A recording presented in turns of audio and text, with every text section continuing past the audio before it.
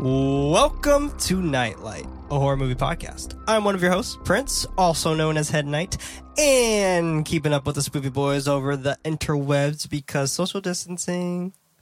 I got Freddy. Hey, how's everyone doing? Hey. Hey. How you doing? I'm doing pretty good, sweetheart.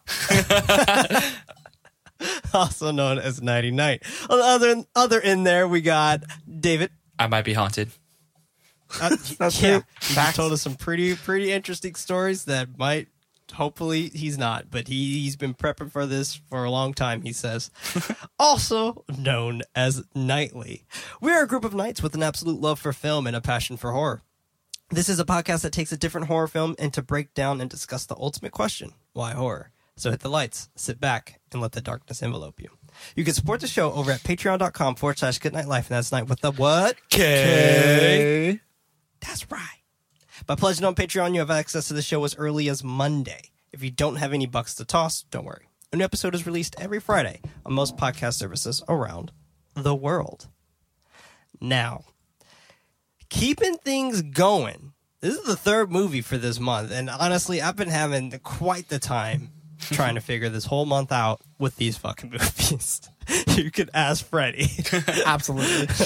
Because I've been having a time trying to figure out what the hell are we going to do with these types of movies here. But this is still Dead in the Sun month, also known as our summer horror movies.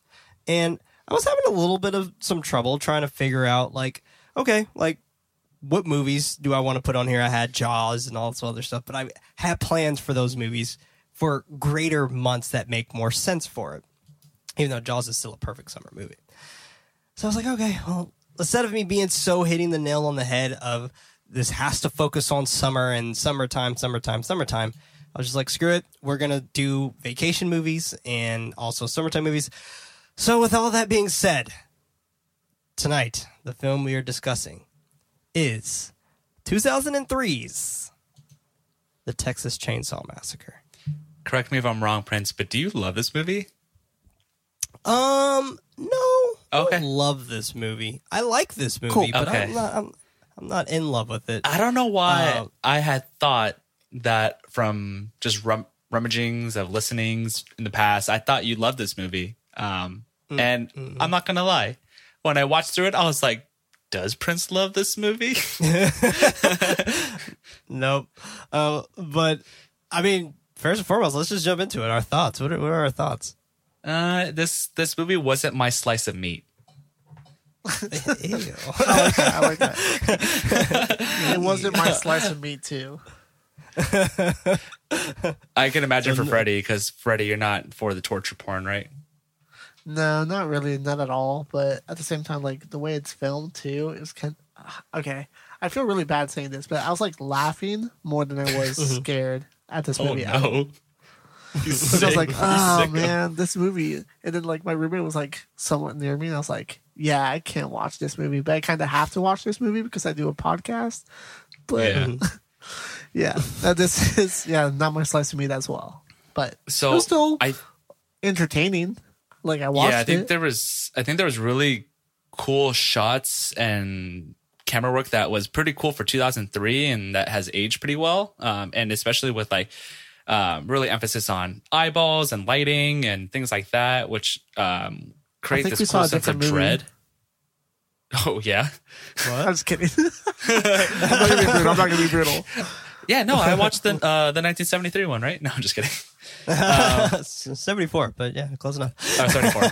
But yeah, I mean, there a lot of times I was like, it's too much torture for me, too much gore, and also like it seemed like violence for the sake of violence, and like of course it's like a slasher, right? Yes.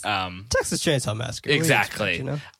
So I should give this preference that I had not seen the original, so I don't know how faithful this is to the original, and I'm sure for 74 that synopsis of like, let's have this intense like slasher where there's just a bunch of violence going on, like I'm sure for the time it works really well. And I think I actually really had high expectations because of the name associated with the movie, right? I've heard about this movie my entire life, and I had really high expectations because that title is so renowned.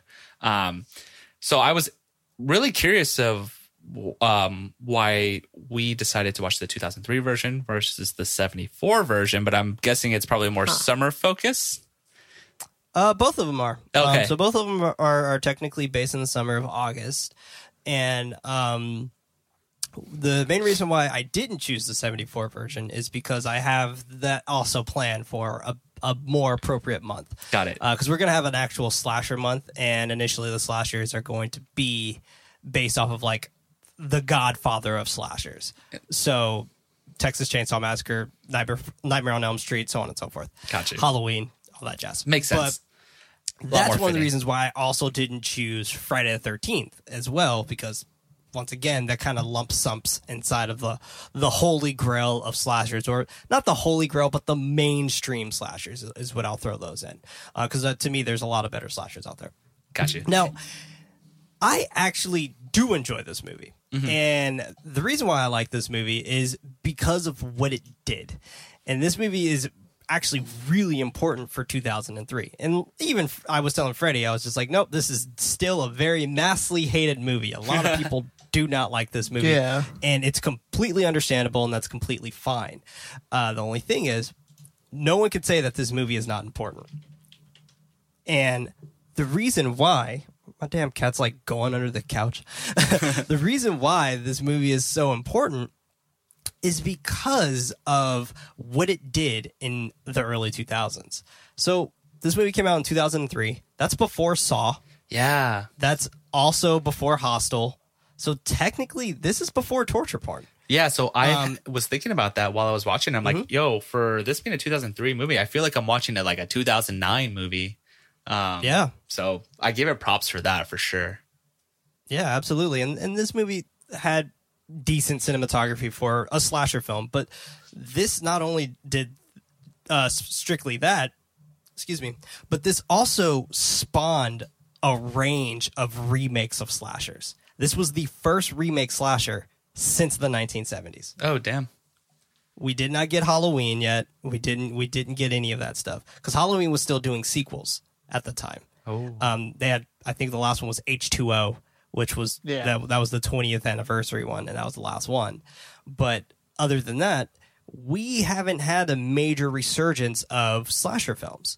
And Texas Chainsaw Massacre 2003 started that resurgence.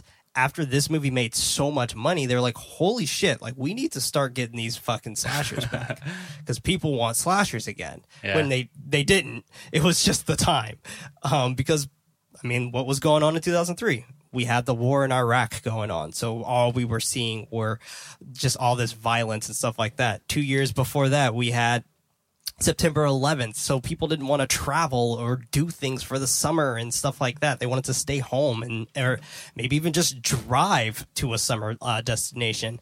But this movie came out at around that time where it was just, well, fuck, let's see what we can kind of do and see how this is received when it's initially shown again. But at the same time, like I said, this movie definitely has flaws, and I see all of its flaws, but I enjoy what it did because it feels like I'm watching a piece of that history again. And for me, that's where I'm just like, okay, great. Like this actually makes me feel like I'm back in 2003, because when I actually did watch this movie in 2003, I was obviously way too young, but I was in middle school when I watched it. And when I watched it, yeah, fucking scared the shit out of me. But the main reason why it scares people is mainly because the whole based on true events and things like that. Do you guys know what those true events are? Not really, no. I know a little about it, but not like the whole story. I just know like a few people died via chainsaw. Actually, no one died from a chainsaw. Really? So yeah, no one died from a chainsaw. So this is actually a man by the name of Ed Gein. He was a serial killer in, well, I can't really classify him as a serial killer because he only killed technically 2 people. But he robbed graves, and he would desecrate all these different graves of these women. And initially what he would do, he would actually skin them and wear them and so on and so forth. The reason why he got caught, someone saw that there was a nipple on his belt. Oh, I have heard about that. Yeah. So, and when they went into his house, initially, that's how it was. Like, meat was hung up in the kitchens and shit like that. So, that's where the initially the idea of Texas Chainsaw Massacre came from the inspiration of the serial killer. And on top of that, like, it just makes this crazy ass concept of like, wow, like, I wonder what is real behind this. Like, what is the real part? Because it says inspired by true events. And it's literally just an inspiration from the serial killer who did all these heinous acts. But yeah, this movie is definitely not great, and it's a slasher, and slashers are really hard for me to be great. Slashers are my least favorite genre or subgenre, or one of them. So for me personally, I'm just like, okay, you just got to take it for what it is. This is a fun ride. You're watching this for the kill count kind of thing. You're not watching this for a story. Yeah. So, because initially the main story is they break down, they try to get out. That's the story. Other than that, there is no story. So, yeah, like, I could see why a lot of people would not like this movie.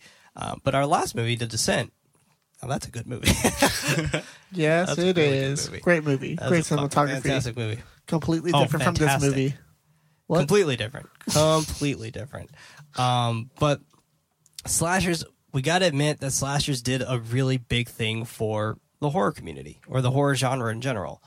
And that big thing was, what's the most obscene thing that people can see on screen?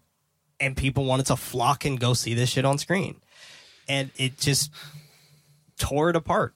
Absolutely tore it apart. So yeah, I watched this movie for the history. I don't watch this movie for any other type of piece of entertainment. There are days where I'm just like, oh, I feel like watching Texas Chainsaw Massacre, but 1974 definitely is a bit better than this one. Mm-hmm. But at the same time, it is the same concept. It is nothing. It's not that different from what we just saw. A lot more screaming and a lot more dealing with the family and stuff like that. There is a cool dinner scene where, and you guys probably remember this, when the guy in the wheelchair said, "Should she stay for supper?" They actually do that in the first one. Oh, really? Or in the original. There was a lot of moments where I was watching this and I was like, huh, I wonder if that's a callback. I wonder if that's a callback. Is that an Easter egg? I had a lot of those moments all the time.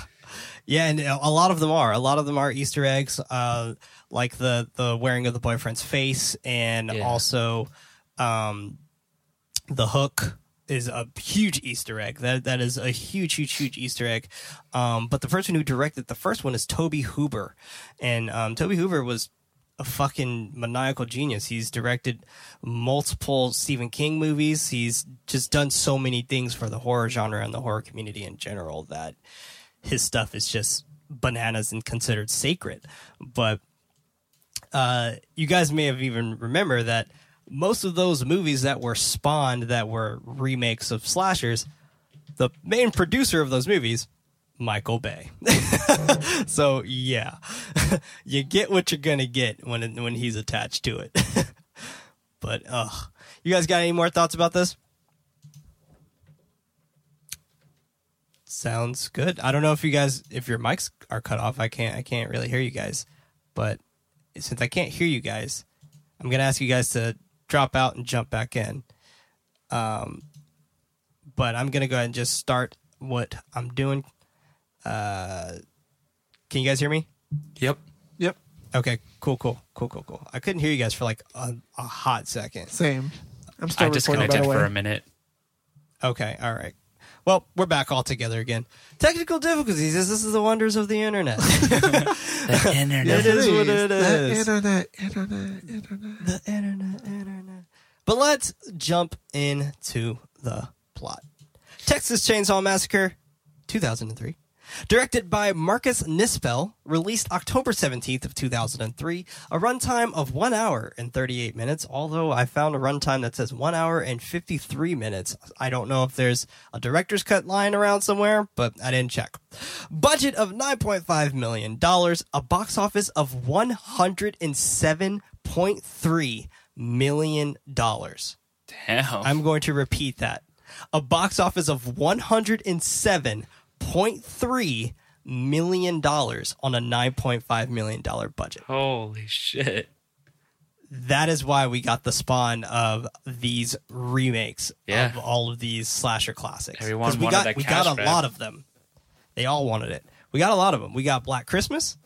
We got, obviously, Texas Chainsaw Massacre. Mm-hmm. We got Nightmare on Elm Street. Yep. Friday the 13th. Uh-huh. We got the Halloween reboot. Yeah, we did. And we also got the little minuscule ones. Prom Night. Classic. Oh, man. Prom Night was so bad. But the original Prom Night's good because Jamie Lee Curtis is a serial killer. So that's fun. Spoilers. But, sorry. It's on the cover. Also, a score of 37% on Rotten Tomatoes. Yikes. Big yikes. Big yikes. Do I think it deserves that score? I think they're a little harsh on it because I think they wanted more story out of a slasher flick. But yeah, it does pretty much deserve that score. Yeah, I agree. If not lower. I think, Go ahead, I think David. a big part of it when it comes to slasher films, and especially back then, probably why I was so successful, and even back in the 70s, 80s, 90s, it's a badge of honor to really get through these films. Like to, especially back in the day, to brag that like, yeah, I fucking saw this film. It's so intense. And you talk about it, you know, it's the talk of the month or whatever it may be. If it's so popular, maybe like the talk of the season.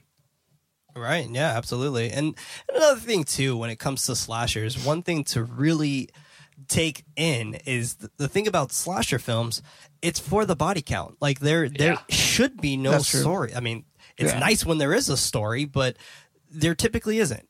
And slasher films just are for the body count for the most part. And if that's your thing, if you like seeing the body count and seeing who the hell Jason's going to kill next or whatever, yeah, go for it. Do your thing. Have fun. You know, jump in there and see these little, I don't know, college kids get fucking murdered.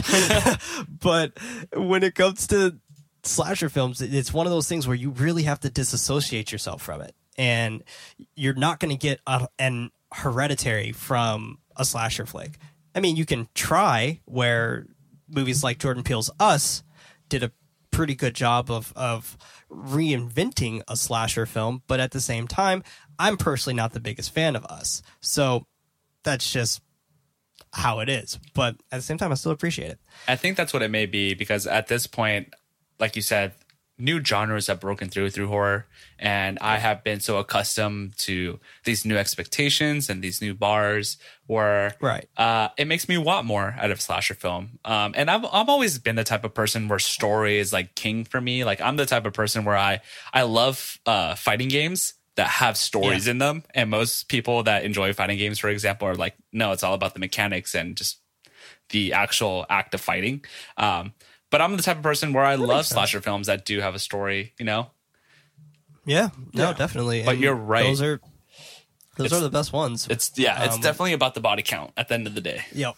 Yeah, at the end of the day, that's what it's for. Like, how many kids are going to make it? Who's going to be our final girl? Let's go through our tropes. Yep. Let's write them down our list. Like, that is the slasher gene, and it's a hard one to break because a lot of people are used to it, but slashers also made a bad name for horror too, where it's just like, that's some of the reasons why you get people like Ryan who thinks horror is a bad genre in general and can't be good.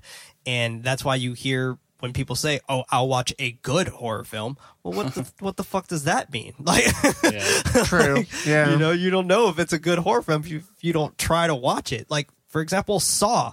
Saw is a great horror movie. That is a really good movie because it has a phenomenal story of cat and mouse that we truly haven't really seen before.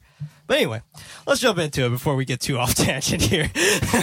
We opened with the grainy footage of these lawmen putting a body on a stretcher into a hospital truck. Hospital trucks look so interesting in the 70s. While doing so, the narrator is telling us about the film and what we're about to witness, saying things like, "What the events you're about to watch and witness are they are true events and the heinous acts in Texas, blah, blah, blah." But this is actually really cool and really important. And the reason why this is really cool and really important, have you guys ever heard, you guys know the the era of exploitation. Oh, right? for sure. Like black exploitation, and then also we had the boom of like Asian exploitation with karate movies and all that stuff. Well, there was another exploitation in there called Splatterfest. Splatterfest was really fucking interesting. Now, splatter movies are from the 60s, and they were coined by a guy named Herschel Gordon Lewis. Now, Herschel Gordon Lewis would initially, for trailers, he would use narrators like this to be like, oh, this is something that you can't see. This film you're about to witness may cause sleep paralysis and blah, blah, blah, blah, all this crazy shit that might happen to you, right? When they're initially, all his things were super fucking gory. Almost every movie he made literally had the name gore or blood or something of the kind. Yeah. For example, he has a one called, fucking, God, what is it called? Well, one is 2000 Maniacs. That's one of his most famous ones. But I think another one's called Buckets of Blood, The Color of Red Blood, all this whole other shit. That's how his movies work. But this is awesome that they used this for this movie for 2003 because that was a playback on how that happened in the 60s and the 70s. And I was just like, that's phenomenal. That's really, really cool. But typically those films are just like super wacky and they're gross. It's a lot of sex and honestly, they're just wild. These FBI agents find these bodies all around them, kind of in this little section of like the swamp. Then they show us the Hewitt house, which in the original, it's called the Sawyer house. So I don't know what the Hewitt came from, but maybe Hewitt Packard. Looking all types of horrifying, we see pieces of 1,300 found pieces of evidence. 1,300. Damn. That's a lot. It's a good amount. God damn. Yeah. That was a good amount. Good amount. That Solid. was found in the Hewitt residence. This woman puts police footage on a desk while the narrator is telling us nothing was more compelling than what they saw in these tapes. When it was really just like a little short piece of footage of these dudes getting fucked up, but whatever. We cut to the police footage of an officer going over what they found August 20th of 1973. And the Hewitt house headed into the furnace room, which I just referred to as the basement. He shows scratch marks on along the wall, then some hair and fingernail trapped inside the wood. Him and his camera guy continue moving closer into the room.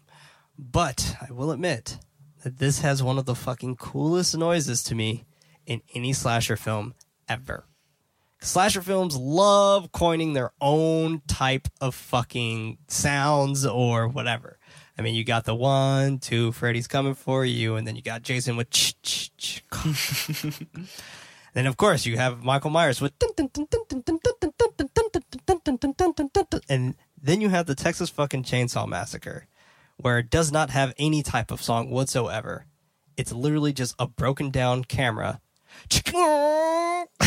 That sounds like a cat getting fucking scratched. It is wild. Yeah.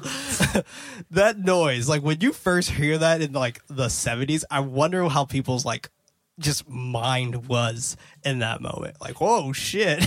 You know, it's really fascinating never heard that noise. That you bring that up because like I have always known these things subconsciously, but now that you broke it down in a way where like this is what they love to do, this is what they will be known for. Right. I'm like, wow, that's actually really cool. Like I knew it, but I never thought about it, and that's awesome. Yeah. It's like what's going to be our giveaway, you know? Yep, Right. absolutely. And that's the 100%. I was just about to say that it leaves a footprint, and that's what's so genius about these fucking slasher films. Even though they're very corny and very campy, the genius behind them is the fact that we remember them, and for some odd reason, no matter how bad it is, it stays with us for some reason, and I don't know why. I don't know why. Yeah, damn, that's interesting. But, well, I feel like that's mostly for like old horror movies. I don't think any new horror movies have that. If anything, the only one I can think of is The Conjuring with the clap, but that's it. really? Oh yeah, Not Freddy versus Jason? Definitely not. The only thing I remember from that movie is Freddy like winking his eye at the end, and that's it. That's a huge part. Like, how do you even remember that? Like that little section happens so very at the end, subtly at the end of the movie, and yet you remember that though. Okay, fair enough. It left its footprint. I get it. Yep. Even if the whole movie's unforgettable and forgettable, it just has 100% to remember. It sure is. God, that movie's bad. Oh, that movie's bad. But that fight scene was really fun. What it do, Jason? Yeah. The narrator begins talking about bizarre crimes, but we very cleverly get our title shot on those little those little x-ray sheets. Thought that was actually really done pretty well. We fade to black and hear a girl scream, but are shown our group of young adults in a lake playing and having a good time. We got Aaron, Pepper, Andy, Kemper, and Morgan, all while playing Sweet Home Alabama by Leonard Skinner. Cut to them traveling in their van August 18th, 1973. Only fucking 2 days before these cops or whatever went there. So, all right, that's fast. But Pepper and Andy are just fucking getting it on in the backseat, dude. No fucks. So awkward. No fucks. And I was like, oh, it's one of those movies. And also, it's the 70s, so. Yep. It's slasher films, man. What can you say? Yeah.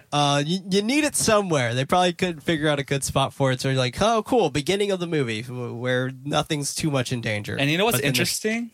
Sorry to interrupt. There's always, go for it. Whenever, tell me why, but I feel like whenever there's a remake and especially when it's a summer film, there's always this warm tint across the whole movie, especially across the 2000s. Oh, yeah.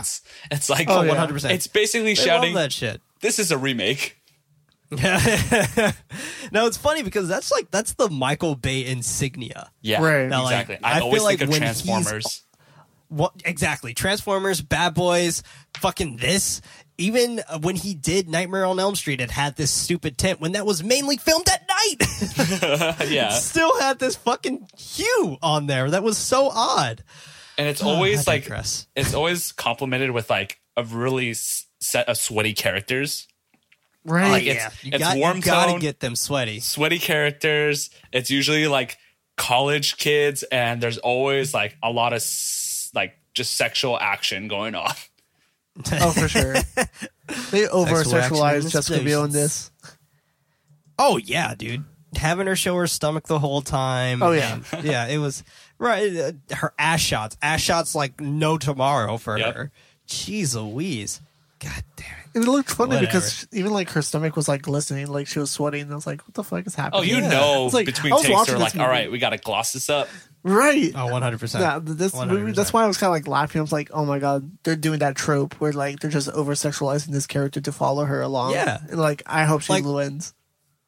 Like a whole nother thing about this movie too is when initially Leatherface turns on the sprinklers. For what reason? Right. No one knows. Literally. the only reason was just to make Jessica Biel wet. I was you know what literally I just think saying of? that. I said that out loud while watching. I was like, no way, he just turned on the sprinklers. It's literally just to get her wet in her fucking white t-shirt. I was like, So do you guys remember the beginning of Scary Movie, the first one, where they remake the intro to Scream with Drew Barrymore, and it's reenacting it, and the girl that's She's in, like, being her slow-mo. parody, yeah, she runs slow mo through the open lawn. It's Pamela Anderson. Pamela Anderson, that's right. Yeah, of course. How could I forget? And she straight up gets her clothes get ripped off. She's just in underwear running in slow motion, and, then the sprinklers turn come on. She starts dancing. And you know what's funny? Because I think Scary Movie's 2000, so this came out after that. Clearly, there was some inspiration. I'm sure. 100%. 100%. Scary Movie was actually really good. But You know, I recently tried watching it. Within the first 10 minutes, with the jokes that were being thrown out, I'm like, the jokes "Ugh." don't land. Yeah, how like this did not age well. I feel uncomfortable with these jokes. Yeah, the jokes don't land at all.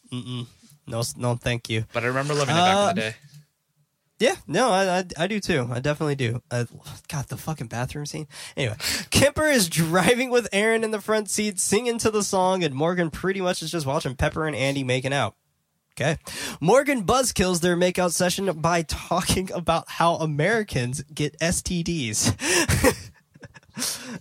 Because they just met fucking 19 hours ago. Hey, I was thinking it. Yeah, true. Me too. Kemper cracks a joke about while Kimber cracks a joke while they all continue driving down the highway. Aaron mentions that Leonard Skinner needs to play Freebird at their concert, which I thought was fucking hilarious because Freebird is like played in almost every movie. It's ridiculous. And I think that was a joke to where I think they couldn't afford Freebird. That's funny. And they're just like, well, fuck, let's add it in there somewhere. We could afford Sweet Home Alabama, but not fucking Freebird. Okay. Aaron and Kemper have a slight fight about Kemper not proposing while they were in Mexico. Kemper tells her that he's going to get her a ring someday, and tries to hand her the weed, and she proceeds to just throw it out of the window. Just like, oof, dang, rude. Morgan blurts out that they don't need to worry about the joint because they have 2 pounds of weed. Andy and Kemper try to shut him up, but it's too late because Aaron is clearly fucking pissed. She was not happy about that at all. Can't blame her. Yeah, me too. Yeah, I mean, you just smuggled drugs across the border. literally. She asks Kemper if they went to Mexico for some weed, and he tells her that they didn't. He then asks her how much does she love him, and they start to kiss while Kemper is still driving. And that reminds me very much of like that scene in Too Fast, Too Furious when I don't know his name in the fucking movie, but he's looking at Eva Mendes. Paul Walker? Yeah. Brian O'Connor? Yeah, what's his name? Brian O'Connor, thank you. I'm here for all your Fast and Furious questions. Yeah, I already know. Oh, the stop and stare. Like, yeah. And I was like, this reminds me of that. Yeah. Just with kissing. Yeah, don't do that, guys. That's dangerous. That's real dangerous. It's not that bad if you get a hang. What? Oh, Freddie. Oh, whoa! Once they are done, Aaron is looking back at the road and yells for Kemper to look out. Kemper veers to avoid the woman that is walking in the middle of the road. They stop the car and Aaron asks the woman walking down the road if she is okay. The woman is not answering them, so Aaron and Pepper get out of the car to make sure the woman is okay. They catch up to her and the woman is telling them that she is trying to get away and that she wants to go home. Aaron and Pepper lead the woman back to the van and tell her that they are going to take her home. Back in the van heading into Fuller, Texas, the woman is crying while she is sitting down and everyone is sitting around watching her. Aaron finally asks what her name is and she answers, quote, "They're all dead," end quote. Aaron looks at Kemper and tells him that they need to find a hospital. Pepper continues questioning the woman and asks who's dead.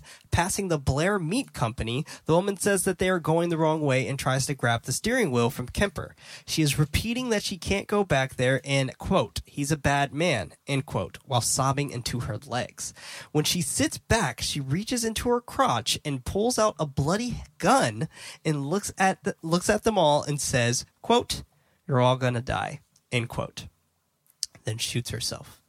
This is honestly the scariest part in this movie. Oh, for sure. This is where this movie, you're just like, okay, holy shit, I've never seen this done in a slasher before.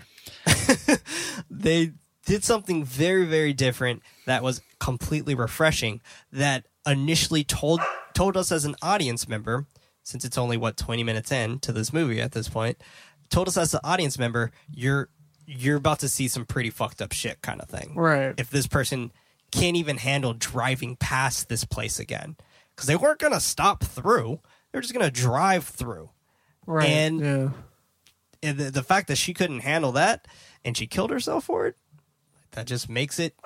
That's one of those marketing tactics or whatever that they were trying to do where it's just like, you're in for a ride kind of thing. And for 2003, I'm sure this definitely was a huge ride. I was really young when I watched it, so of course it was a ride for me, but but no, this scene is actually fucking terrifying. It's actually really, really scary and very, very, very well acted from this woman. First of all, she has the weirdest name. I've never heard of the name "They're All Dead." Second of all, dude, she should have pulled her gun out of her cooch. It seemed like it at least, and that's intense. She did, and it was all bloody because she stuffed it in there. Yeah. Yeah. And kept it in there while walking. Jesus. That's why she was walking all weird. Yeah. Probably why she was walking so slow. But yeah, no, this is That was an interesting scene to watch. Everyone is in the car, absolutely horrified, screaming and crying. They get out of the SUV. Pepper starts throwing up. Kemper is trying to console Aaron. It's fucking chaos. Everything's chaotic. Pepper starts screaming because a piece of the carnage is on her, and Andy is trying to get off of her, or trying to get it off of her. She's like, just get off me. But yeah, it was gross. I'd probably be like that too if flabs of skin just flew on me. Yeah, I thought the same thing. I was like, I probably react the same way because at first I was like, girl, you're overreacting. And then I was wondering why she was screaming all of a sudden. Yeah. And then I was like, oh, yeah, I could see that. I would be the same way. I also thought that this was a really cool effect where after she shot herself, it's fucked up to say, but the smoke coming out of her mouth. I thought the same thing. So I was like, that is fucking clever. As fucked as it is to say, I thought the whole shot sequence of her shooting herself through the mouth was just really impressive. I mean, done very, very well. Not only having the camera shoot through the back of her head, through her mouth, to everyone's reaction, to it panning out, or zooming out literally through the glass. Yeah. And we're looking at them screaming through the hole of her head and her mouth. Honestly, my favorite part of the whole film. As fucked as it is, I'm shocked that I'm saying all this, but zooming out to the back of the van, through the window, all the blood splatter on the glass and the bullet going through, and then to top it all off with the extreme close-up of her face just steaming. Fuck yeah! No. The smoke was the icing on the cake. It was something I've never seen before. After someone shot themselves, you got to be pretty fucked up to just envision all that. How many people you've seen shoot themselves, Freddie? Well, in movies. Right, really, okay. I watched The Lodge yesterday. That's true. Yeah, you literally just see... Well, we don't want to spoil that one. Yeah. They are all trying to catch their breath and figure out what to do when Kemper suggests that they call the police. Morgan mockingly goes over how that is a bad idea since they have 2 pounds of weed. And once again, let's do our trope little recall here. So we got the jock, right? The jock being... Well, I guess we kind of have 2 of them in a way. But we got the jock being Kemper, or maybe he could be the standalone guy who's kind of nice. We got the stoner, who initially is Morgan. We got the super sexually active chick. And then we also have, I guess, our 4th guy who's a jock as well. Then we have our final girl, who clearly we know who the final girl from this movie is right off the bat. We know it's Jessica Biel. 1, she was the biggest name during that time. So it's not going to be anyone else. And 2, they really hearken on the fact that they kept talking to mainly her as if she was the leader. Yep. So yeah, for sure. Yeah. That roll call, though. Kemper goes over to him and tells him to keep his voice down and takes the piñata full of weed out of the van and throws it into the field. Okay. He goes over to Aaron and tries to apologize for buying the weed and tells her that he did it for her or for them so they could start a life together. It made me think, like, how much was fucking weed down back then? Jesus. I wonder, because it's the 70s. Like, I've seen that 70s show. Apparently, weed's easy to come by. Right. Yeah. It's just like this guy made it seem like it was fucking cocaine, and he was going to get thousands of dollars from selling this weed. I think honestly he was just trying to be cheeky and be cute. Yeah. You know? Yeah. And because just the trying to say volume whatever of that pinata and the amount of weed that they can put inside the pinata doesn't amount to the money that they would want to have to settle with their lives. Just Freddie saying. would know. Oh, absolutely. I mean, you're right, Freddie. You are right. She's not hearing it, and she walks away from him. Cut back to the carnage and the dead girl in the car, and they all get back in the van with her. Would you guys have gotten back in the van? Hell no. I would have started walking. It's like, cool, I'm going to walk, but it's hot. It's hot. It's blazing hot out there. In the middle of bumfuck nowhere in Fuller, Texas. Who knows? While sitting there, Andy comments on how brains look like lasagna. And everyone gives him that stare, pretty much like, shut the fuck up, dude. What a dick. Not the fucking time. Not the time. nor the place. While driving, Andy sees a sign for a gas station and they stop at the gas station. Everyone gets out of the car. Pepper and Aaron go looking for a bathroom while the men go inside the market. A lady who is a clerk in the tiny market notices them pull into her station. Kipper tells her that they would like to report a suicide and ask her if she can phone the sheriff. This place looks gross. Yeah, Just disgusting. Not a fan of that place at all. I would not walk in there. I'm sorry. Meanwhile, the two women are looking for a bathroom and they find an outhouse that is locked. Erin picks the lock that she quotes, "I have big brothers." And when they open the outhouse, it is just as disgusting in there as well. Probably worse. It's probably worse in the shop, actually. Yeah, I would hope so. Yeah. No, I'm saying it's probably worse in the shop. Like it probably is like way dirtier in the shop versus that bathroom. The bathroom's probably cleaner. No way. Who knows? The bathroom's been That's locked. true. That's true. You never know. The market's not, and it's real gross up in there. Ugh, the pigs. Ugh, Rotting. gross. Ugh. Yep. Ugh. Gross. Ugh. It reminds me of Fresno. We have like these. They're initially like bodegas, but they're really bad bodegas. But as soon as you go in, there's fucking pig feet and all this other shit just hanging up for you to buy, waiting for you.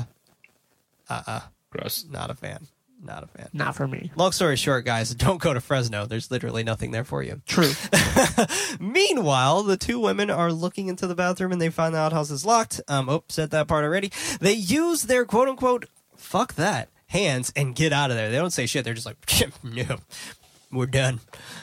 Back with the boys and the clerk speaking on the phone with the sheriff, she is telling him that there are 6 of them, including the dead girl. Kipper tells the clerk that they found the girl about 10 minutes west from the station, and she relays the message back to the sheriff and hangs up the phone. Impatient, Kemper asks when the sheriff will arrive. She tells him that he is at the Old Crawford Mill and that the sheriff will like it if they drive over there to take their report. Kemper questions the woman on why the sheriff can't meet them at the gas station, but he didn't say.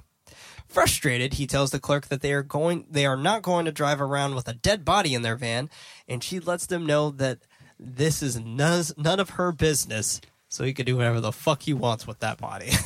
What I find very interesting, very quickly, is that they didn't want to do the call themselves. I found it very suspicious that she was performing the call for them, and I honestly like, as a person, I weirdly I just didn't trust her. It's weird. Sure, yeah. Just because she wanted to do the call herself. Clearly, like she looks like a character that you can't trust, but I think in a normal circumstance, I'd be like, no, let me do it. Right. Yeah, like, oh no, I could do it. I mean, I can explain myself better if you just hand me the phone. Correct. Exactly. Kind of thing, and I call myself instead of me having to repeat to you the whole time. Right. Mm-hmm. But I mean, who knows, man? It's like you're the witness. Why are you not the one talking to the sheriff right now about it? Exactly. Yeah. But, Exactly. hey, movies. Movies. Erin comes up to the passenger door and Kemper tells her to get in. She tells him that she just wants to go home, and he agrees with her. He's like, that is fair. They are driving to meet up with the sheriff at the mill while the body begins cooking in their car, wafting off horrible smells. They're just, ugh. And of course they hit a fucking pothole and the body falls, but you know. This is actually done also really well when the body falls. Yeah. Where she just kind of slumps over, falls over, and then you kind of see little snippets of the carnage behind her head of the explosion of the bullet. Yeah. And it's pretty wild to think about, but all of this stuff is fascinating because there's literally a person that is making this model, and they initially do this for a living. And that is so interesting to me that they have made that. And it just felt like that was done really, really well. I couldn't do it, but it's impressive. It is impressive. It is impressive. You could do it. I Like, can't if you do know it. it's fake, like, you don't think you could do it? I think it'll fuck with me. Really? Yeah. All right.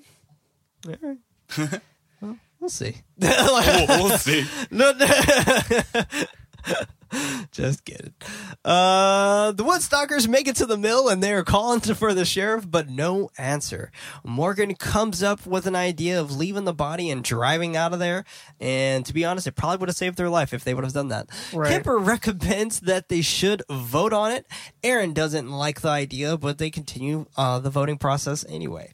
All of the men decide that they want to All the men decide that they want to dump her body there, and the women don't want to do that. Aaron and Kemper get into an argument about dumping her, and then she walks to look around the mill for the sheriff, and they all follow Aaron, and they get to a spot where they actually all just sit down. They're not tired; they just sit down and try to figure out what the fuck can we do. Talking about the sheriff not being there and pretty much their surroundings. While sitting there, there's a shadow that walks past the screen. Pepper and Morgan both saw the figure pass, which Pepper and Morgan both saw walk past them. The jump scares in this movie, quite cheesy. Absolutely. It's There's one 2003. good one, though. This one is? No, there's a good one later on with Jessica Biel. Oh, I'm about to say this one's not. This one's not great at all.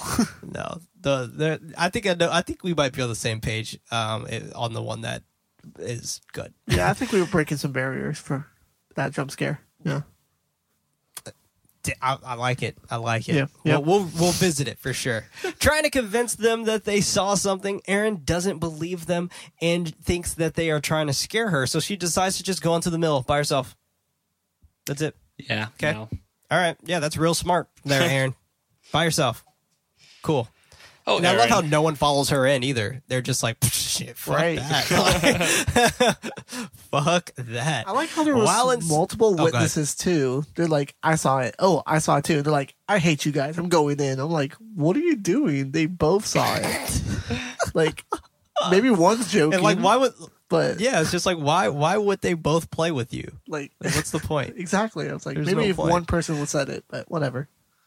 Yeah. While inside, she screams for Kemper. The gang all runs inside to her aid. They go up to a locker, and Kemper is slowly approaching the door. And when it opens, there's a screeching possum that startles the whole group. I love that part. It's pretty funny. Eventually, turning their screams into laughter, they hear a banging around them. Kemper calls them out to stop fucking around and to come out. Big man here, Kemper. Big man. The group goes searching for the source, and they find a little boy named Jedediah sitting in the mill alone. I love that part where initially we'll get to it. But fun fact about this kid who plays Jedediah. His name is David Dorfman. Have you guys seen this kid before? I don't think so. I guarantee you definitely have. He's played in The Ring, the remake of The Ring. He was the main kid in The Ring. Interesting. And he's also played in just a number of countless horror films during this time frame. But this guy does not act anymore. Instead, this guy is actually a literal fucking genius. And I'm not even kidding. I'm not kidding. He was accepted into UCLA at the age of 13 What? and was admitted into Harvard Law School at the age of 18. He is 27, and now he is the legal counsel of the U.S. House of Representatives. Oh my goodness. Not bad. Came a long way right. from that little shed. The glow Sure up has. is real. Yeah, seriously. That's what I'm saying. It's funny because he is still hella short, though. He's like 5'3".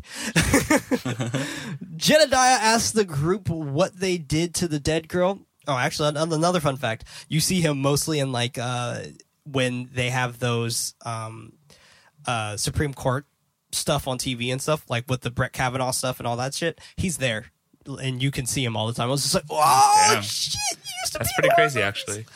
Yeah, fucking great fun fact of his. Jedediah asked the group what they did to that dead girl, and he was like, "What you gotta do to that dead girl?" They tell them that they didn't do anything and that she did it to herself. Jedediah comes out and asks if they promise that they won't hurt him.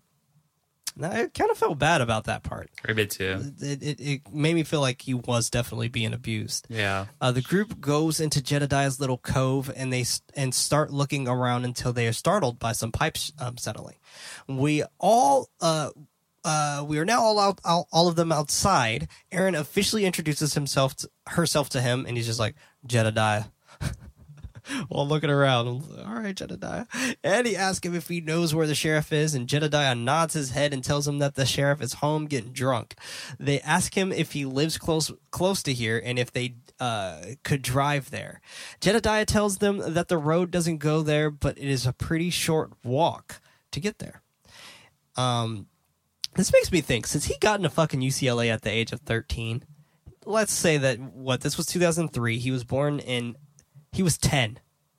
He was fucking 10. Damn. And 3 years later, he was accepted into UCLA. What the fuck? He was putting in work. I mean, he's already God in movies. damn. Like, he was in movies, and he still had time to work his ass off to the point where he didn't have to go to high school. He just skipped high school and went straight to a UC. What the fuck? Wow. That is insane. That is insane. Oh my gosh. College must have been real fun for him. I just imagine him at parties as a fucking 15-year-old. Aaron and Kemper start walking into the woods towards the sheriff's house, quote unquote. Meanwhile, the rest of the gang make sure Jedediah doesn't go poking around on the body. Added that joke in there for Freddie because he was poking the body. I'm glad you liked it after I really stuck. I appreciate you. Stick around for that one. I don't know what I'm saying. Shit. I don't know what I'm saying. Yo, he'll be here all week, guys, all week. Back with the other two, and they make it into the Hewitt's house, knocking on the door and asking if anyone is home. A man yells to see who they are and what they want. Aaron asks if he is the sheriff, and the old man is in the wheelchair and says, "Do I look like the sheriff to you?" She's like, "I don't know. I can't see you." So he comes outside. All right. He doesn't allow Kemper. Excuse me. The old man in the wheelchair comes outside and lets them know that the sheriff doesn't live here, but they can call him if they want. He doesn't allow Kemper to go inside, however, but the old man goes inside with Aaron. He dials the sheriff's number and hands her the phone, then rolls off. Meanwhile, Sheriff Hoyt pulls up into the mill. And also, this is a good point here to say rest in peace to R. Lee Ermey. Rest in peace. He has played in countless horror films, and also he's been in so many different types of Stanley Kubrick movies and all this other stuff. But this dude's phenomenal. R. Lee Ermey, rest in peace for sure. R.I.P. I think he died 2 years ago. Oh, damn, it's pretty recent. Yeah. And he wasn't a part of the, you know how they do the memory stuff in Loving Memory or the memoriams inside of the Oscars? Yeah, he wasn't added to it. Wow. I'm sorry. Mm-hmm. Yeah, it's fucked up. They do not give a shit about the fucking horror community at all, which is interesting. One little tangent here. Sorry, everyone listening. But what the fuck, Academy? This is to you. Specifically to you. You guys buy, out of everyone, the sea of people, you buy the May dress from Midsummer off of A24's auction to put inside your Hollywood fucking Hollywood. I'm heated, guys. I'm sorry. It's okay. You go on your rant. But thank you. I will continue. A fucking Hollywood museum. And on top of that, you had the fucking audacity to not include it inside of the Oscars. The audacity. But you buy the May dress. He doesn't introduce himself to any of them, but instead just goes straight up back to the van. He makes a sly joke about where the body is. You like that, Freddie?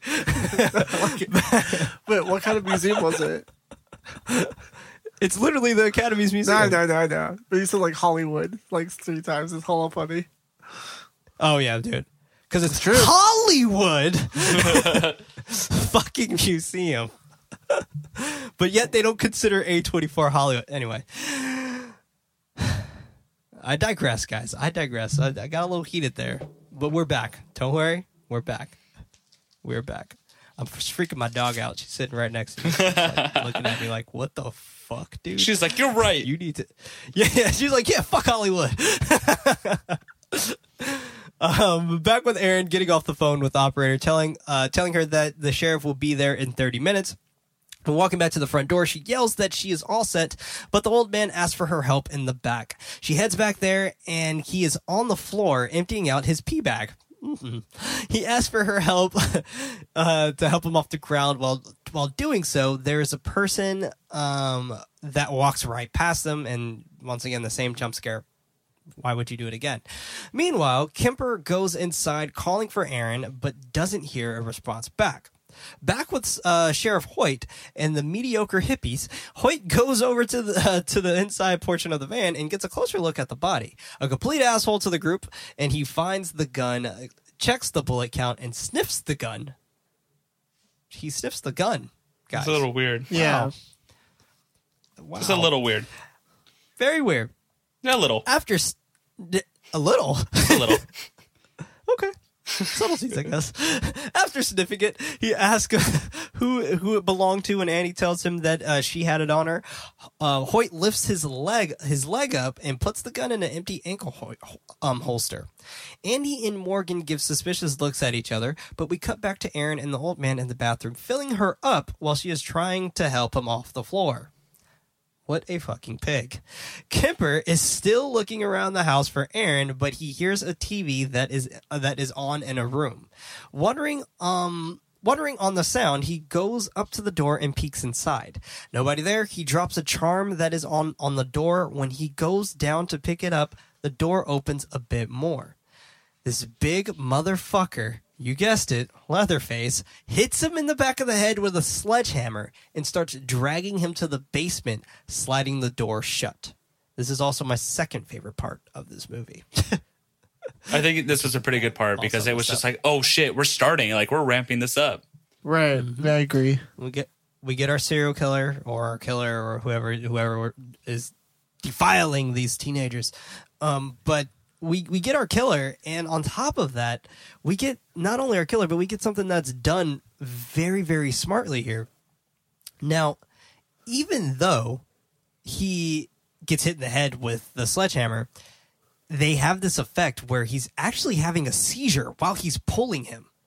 Oh, I don't know if you guys noticed that. Wait, Leatherface is having a seizure? No, the guy. No, the guy. I saw him flailing around. I didn't know that. He was having a seizure. Yeah, he's supposed to be having a seizure in that moment because he got hit in the back portion of his head. Excuse me. That it initially sparked a seizure for his brain trying to fight back of the blunt trauma. Oh, damn. Good touch. Yeah. Yeah. And that's why I think that particular scene is just holy shit. Like it's actually another scene that's also really scary. Yeah. But that's the last one. Making a loud noise, Erin hears it and asks what that was. She just leaves the old dude there. I would have left his house a long time ago. She starts calling for Kemper, but gets no answer. The old man smiles at this because he got. Cut back to Hoyt pulling out saran wrap to wrap the body of the girl. And even if you've never seen like a coroner or I don't know, someone who deals with this kind of stuff, an EMT of some kind, you probably will know that saran wrap is not utilized. Yeah, I think everyone watching could have figured something's up, right? But like, just like this motherfucker just pulled out saran wrap. What the fuck kind of hick town are we in? Exactly. Like, what the fuck? That would have been my moment where I'm just like, yeah, I'm surprised no one like questioned it. They're like, "Oh yeah, I'll help you saran wrap her." Yeah, I'll help you saran wrap this whole body. And first of all, one roll of saran wrap on a whole body? Yeah, exactly. come on, guys. That's a lot of saran wrap. Although I do think that actually could probably work, depending on how much it was. Probably like, if it was probably like 36 feet or something like that, it'd probably work. No. Yeah, I guess. But he takes the newspaper off her head and then looks at Andy asking for his help wrapping the body. Hesitantly, he gets in the van and helps him wrap the body. While they are wrapping her up, Hoyt goes on a story about how he used to love wrapping up these young girls. Terrible. And feel them up. Ugh. And I love Andy's answer to this, where he's like, yeah, I bet you did. Yeah. Back at the house, Erin is still looking for Kemper. She goes up to the door to the basement and tries to slide it open, but it is locked. She then leans on the back of it. She leans her back on it, and the peephole moves to look at her. It's actually a really interesting peephole. But she can hear she could hear the movement of the hole, and initially she just looks back at it. Erin can't see anything on the other side. Typically you can't. That's how peepholes work. But she can't see any other side, but then she hears the dog barking, so she decides to check back with the old man. He wheels out of the bathroom asking Erin if something is wrong. She asks him where her boyfriend is, and he tells her that he doesn't know, but he isn't in his house. Not my house. She gives her she gives her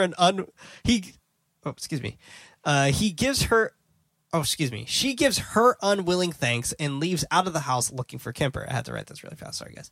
While leaving, we get a glimpse of Leatherface peeking out of the window, looking at her walk away.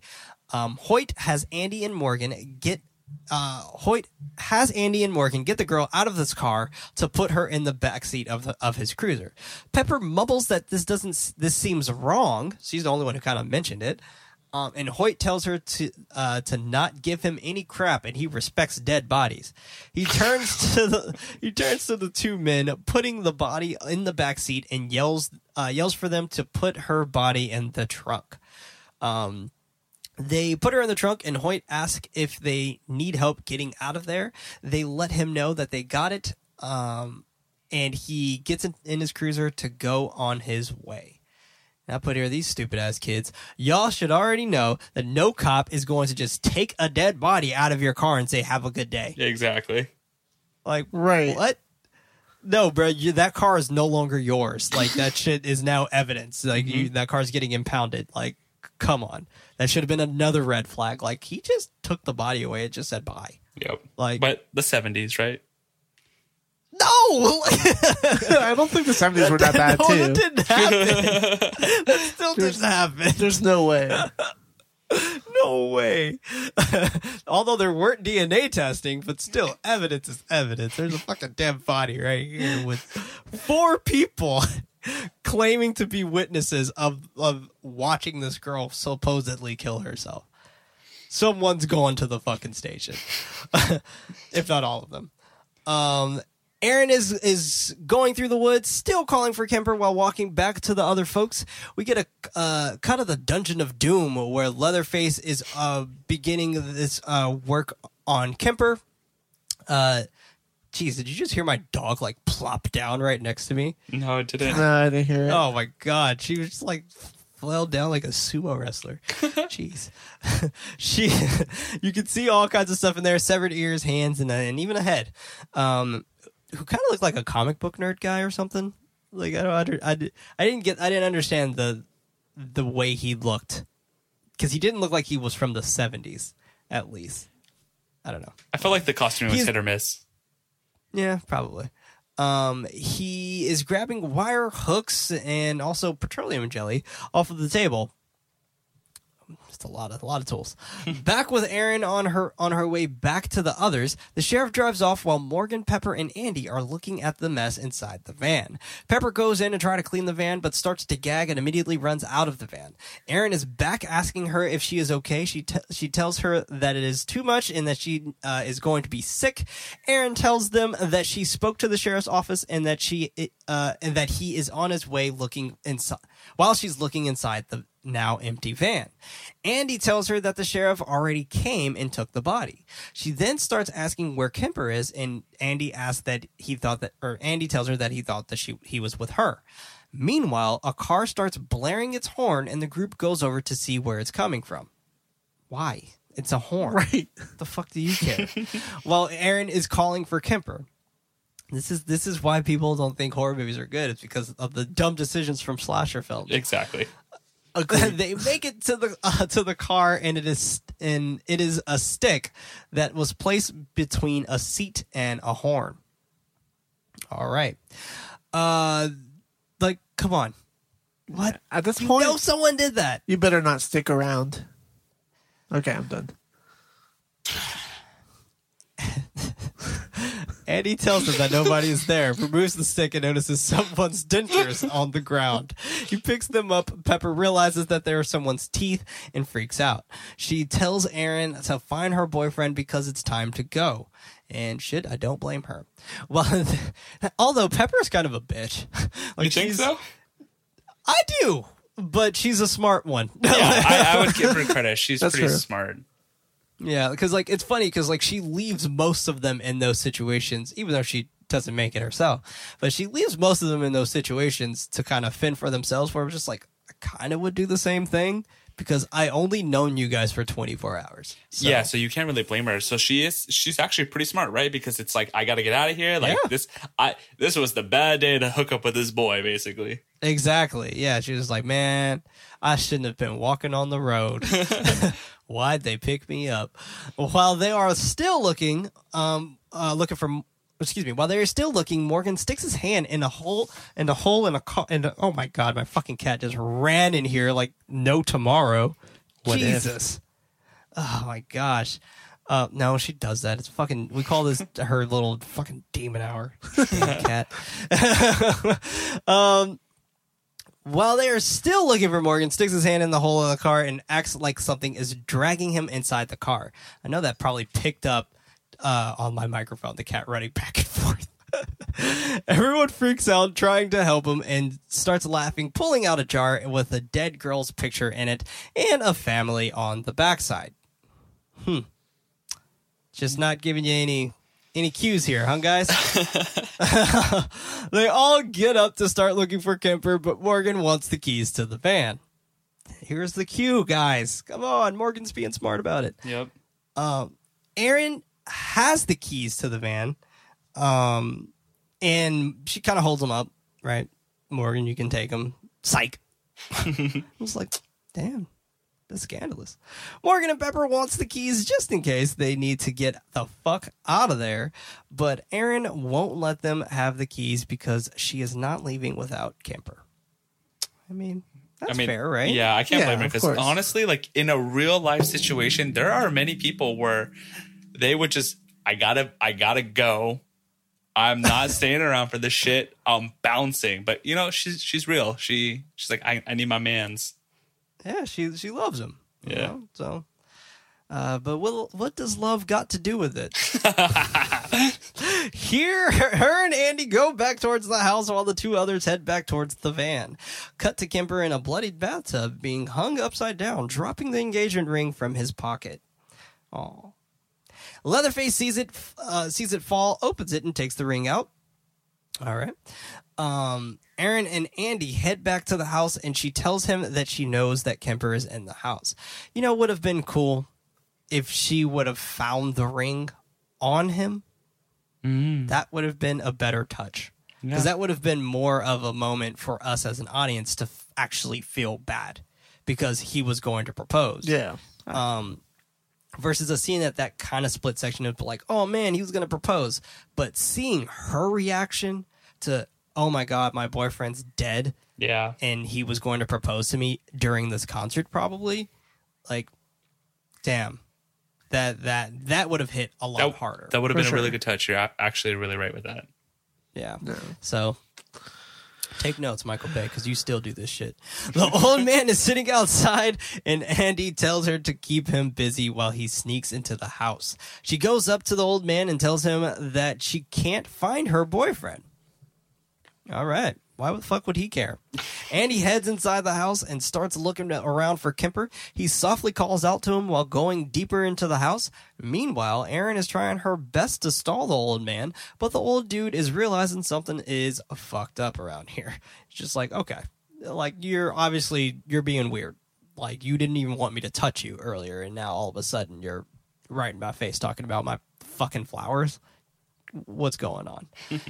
Andy goes into the kitchen and sees all of the meat hanging up on bed springs on top of the ceiling.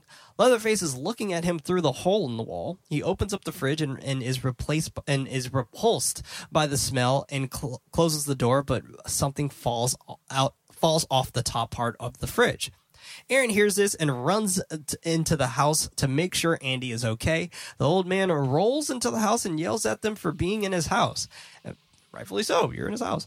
Andy tells him that they are looking for their friend and that they will get out of here once they find him. The old man tells them that they're already dead and they don't even know it yet. He starts banging his cane on the ground repeatedly until the basement door slides open and Leatherface pops out, revving up his motherfucking chainsaw. Wow. This was actually a pretty good scene. Yeah, that was pretty cool. This scene is actually really iconic. Now, David, you did ask if there are any callbacks. There was a few. I didn't touch too many, but there's a few. This one being one of them. This is very iconic. The steel door and so on and so forth. But him opening the door, revving the chainsaw out on the group of teens that are there, that's iconic. Like that's really, really cool from that particular movie. Now, here's the thing that is very different from this movie versus Texas Chainsaw Massacre in 1974. Leatherface screams a lot. Like, a lot. Yeah. Like, so much so that it kind of gets annoying. Oh, really? In the original? Yes. Yeah, he screams a lot. Like, kind of like a woman in a way.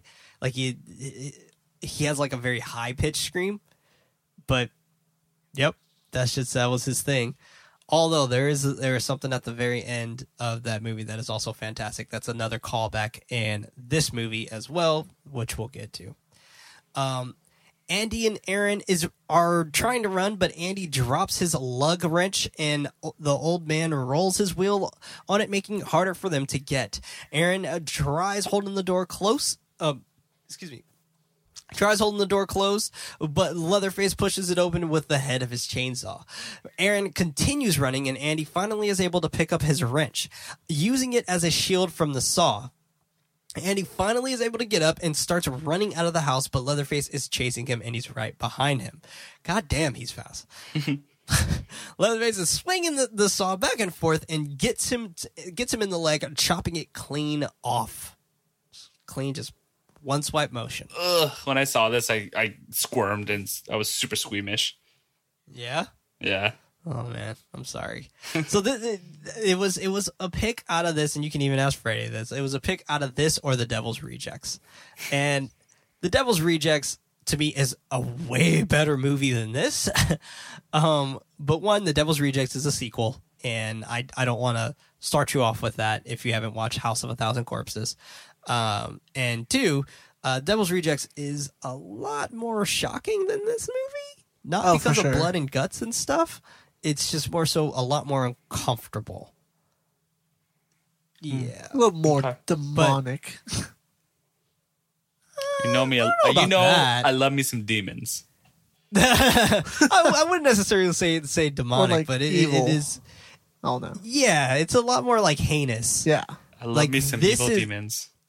This is like, it's funny because the Devil's Rejects is initially, there's a line that you might have even heard before, but it's the line, I'm the devil and I'm here to do the devil's work. Like that's where that comes from. But with that particular movie, that makes it so heinous is there's a particular moment that is a whole act of this movie of them terrorizing this family. And the thing is, this movie starts where you're following this family and you feel like you're going to be with this family for the whole time. But then it transitions to where you're actually with the villains for the whole time. and you're with the villains for the remainder of the movie. It is a very, very well done movie, and Rob Zombie's best movie to date, for sure. Hands Sounds down. very interesting. Yeah. I'll put it on the list eventually, but I was going to put that on the list instead of this, but I kind of want to work you up to that because I burned you with the Poughkeepsie tape, so I want to work you back up. Yeah, I was burned pretty bad. We don't talk Like, about Yeah, that. I gotta. It sizzled for a couple recondition it. days. It did it. Yeah. Oh man, I'm so sorry. Yeah, it's okay. I'm so sorry. You should listen to that episode. That way you can scared actually to. just like go through it. I'm straight up scared too. I don't want to know what happened. I rather not know. Oh man, I'm sorry. He picks up Andy from the ground and walks him back to the house. Meanwhile, Aaron is still running towards the van. I don't even think you know, David. Freddie also wasn't a part of that episode. I think you may have mentioned Did I mention to me. that? Yeah. Okay. Yeah, because I had to guess because Freddie wasn't feeling too well. Not because of the movie. No, yeah. Not because of the movie. He just got a little sicky poo. The movie was a coincidence. But the movie didn't help. Sticking up for my mans. The movie definitely didn't help. I will admit. Probably did. Meanwhile, Aaron is still running towards the van, back with Leatherface. I put LF, so if you guys hear me say LF on accident, just note that's why. Taking Andy down to the basement while he is screaming for Aaron. Finally, Aaron makes it back to the van, and he is trying to start it while asking Morgan and Pepper where the gun is. They are asking her if she is okay and what's going on, but she yells the question to them again. She is not able to start the car, and Hoyt pops up from the driver's side window. Aaron begins to cry and tells him that her friend needs help and that he is dying. Hoyt tells her to calm down, and then asks what's wrong with the car if it can't start. While Aaron is trying to explain what happened to her friend and also the car, Hoyt picks up a joint on the dashboard. He asks if they are taking drugs, like, "You kids taking drugs?" And they tell him no, but he yells for them to get out of the van and get on the ground.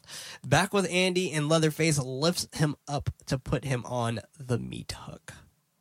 Ugh. Now, David, you asked once again, are there any callbacks to the old movie? This is a huge callback. Now, this was one of the most iconic scenes because no one's ever seen this really done before in a mainstream horror film. And this particular scene did this the exact same way initially, where we think we're seeing it go through him, but we're not. We don't technically see anything. Okay. Literally, he lifts him up, and all it is that actor and the sound design. That's it. Gotcha. Other than that, there's no gore here. Nothing. There's no blood dripping off of him. There's none of that. Like, we literally just get the sound. In those cases, pretty well done. To have the human brain think that they saw something grotesque, but Yeah. in reality, it was nothing. It was just sounds and shit. Sounds and shit. Sounds and shit. That's the name of our new podcast. He takes some salt to put on his leg wound, having Andy letting out a loud scream. Leatherface then heads over to grab some meat paper and wrap it around his wound. Meanwhile, the three are on the ground, and Aaron is crying to tell Hoyt that somebody is killing Andy. Oh no. Hoyt says that he thinks Kemper killed that woman and ran off. Woo. Aaron, trying to defend her man, lifts her head and tells them that he did not do that, but Hoyt starts shooting at the ground next to their head.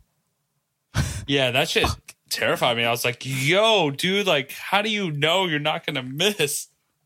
I think he didn't give a shit. If he hit him, he was like, cool, I'm just gonna get all three. Damn. Like, savage. I think that was just his mindset, where it's just like he wasn't trying to hit him, but if he did, he had a plan of, probably executing the rest.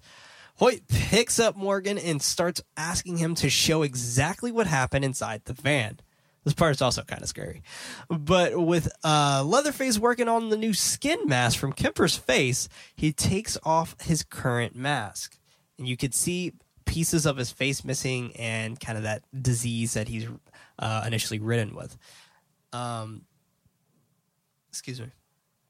Meanwhile, Hoyt gets in the van with Morgan, interrogating him on what happened to the girl. He tells Morgan that if she was sitting in the spot that he was currently in, that doesn't add up. Morgan tells him that maybe she was more in the middle, but Morgan looks down at the spot where she sat and looks at Hoyt. Hoyt asks him if he is afraid of a little blood and yells for him to get over there. And fucking Morgan, man, his like lip is quivering, and oh man, he completely demasculated him. Yeah. In that moment, like he was scaring the shit out of him. Oh man, kudos to that actor, man. I've seen him play around in a few movies before, and kudos to him. God, what's his name? I'm gonna look him up really quick because he's actually really, really, really good. Jonathan Tucker. Yeah, he was in Hostage, Sleepers. He played young Tommy in Sleepers, but he was in a movie recently where I want to say, was he in Westworld? I think he was in Westworld. He might be. I think Freddie's the one to ask. He is. I don't think Freddie's seen Westworld. Oh. He is in Westworld, right? Yeah. Because he's from the previous seasons. And then he's also in the new season as well. Yeah. Yeah, he was like one of the cop people. Yeah. I'm looking at it right now. Major Craddock. Don't know who that is. But yes, that's him. Major Craddock. Yeah, that's him. Yeah, he's a good actor, this guy. But he also played in a movie or in a short called Skin. Have you guys seen that short? I haven't. No. Oh man, I have not. Freddie, you need to watch it for sure. Because the person who did the cinematography for Skin also did the cinematography for Waves.